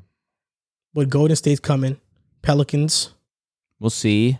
Pelicans what? with Zion, Ingram, Valanciunas, Devontae Graham. We'll see. I'm not that's down better on than- them. that's I'm better not than down on Adams the, and Bledsoe. the Pelicans. That is very true. And Willie Green as coach. We'll see about that one. I like Willie Green. I mean, Dallas could easily be in a play-in and just botch a game. He was an all If caliber Porzingis player. is actually healthy at the start of the season and him and Luka actually get to work together, who knows what they could do? We saw them have success in the bubble, for sure. When Jonas is good, man. Who? Jonas. Oh, no, I Valanciunas. never said he wasn't good.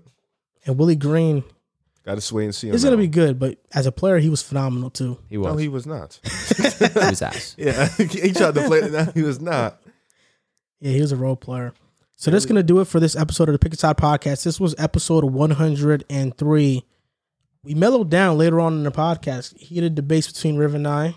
Yeah, we had to cool it. We had to cool it. We'll see what happens with Lonzo. You know how I feel about it. I'll have- very vocal about Very it. clear. I have league pass for Chicago, Memphis, Golden State, the Clippers, the Hawks. Well, I and have Charlotte. league pass for every team. Yeah, I picked Just certain get it teams. all. I should, right? Is it cheaper if I just get all the teams? It's Probably 200. should. It's like 200-ish For the season. for the season. I pay 10 a month though. You got commercials?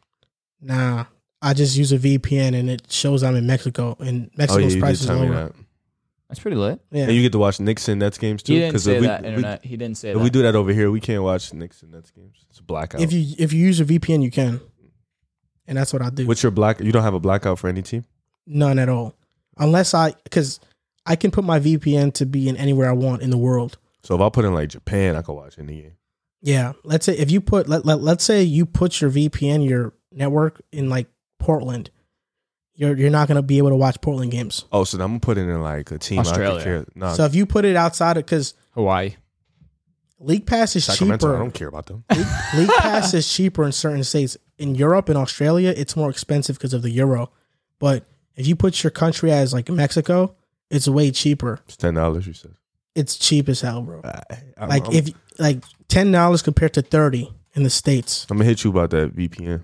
Yeah. NordVPN. Free shout out, man. Gotcha. So thank you guys for tuning into this episode. You can find us on Instagram and TikTok at Pick a Side Podcast, on Twitter at Pick a Side Pod. And if you made it through this entire show, You might 3 as well hours go today. on Apple Podcasts and give us a review. and Gotta. write us a rating. We're going to read it on the show if you do that. And we're also offering Discord benefits on our Patreon. You can be in a group chat with Riv, me, and Drew and have these debates with us in text message form. Absolutely. So that's Look forward to talking to you guys. definitely a good get. So thank you guys for watching, and we'll see you guys next time.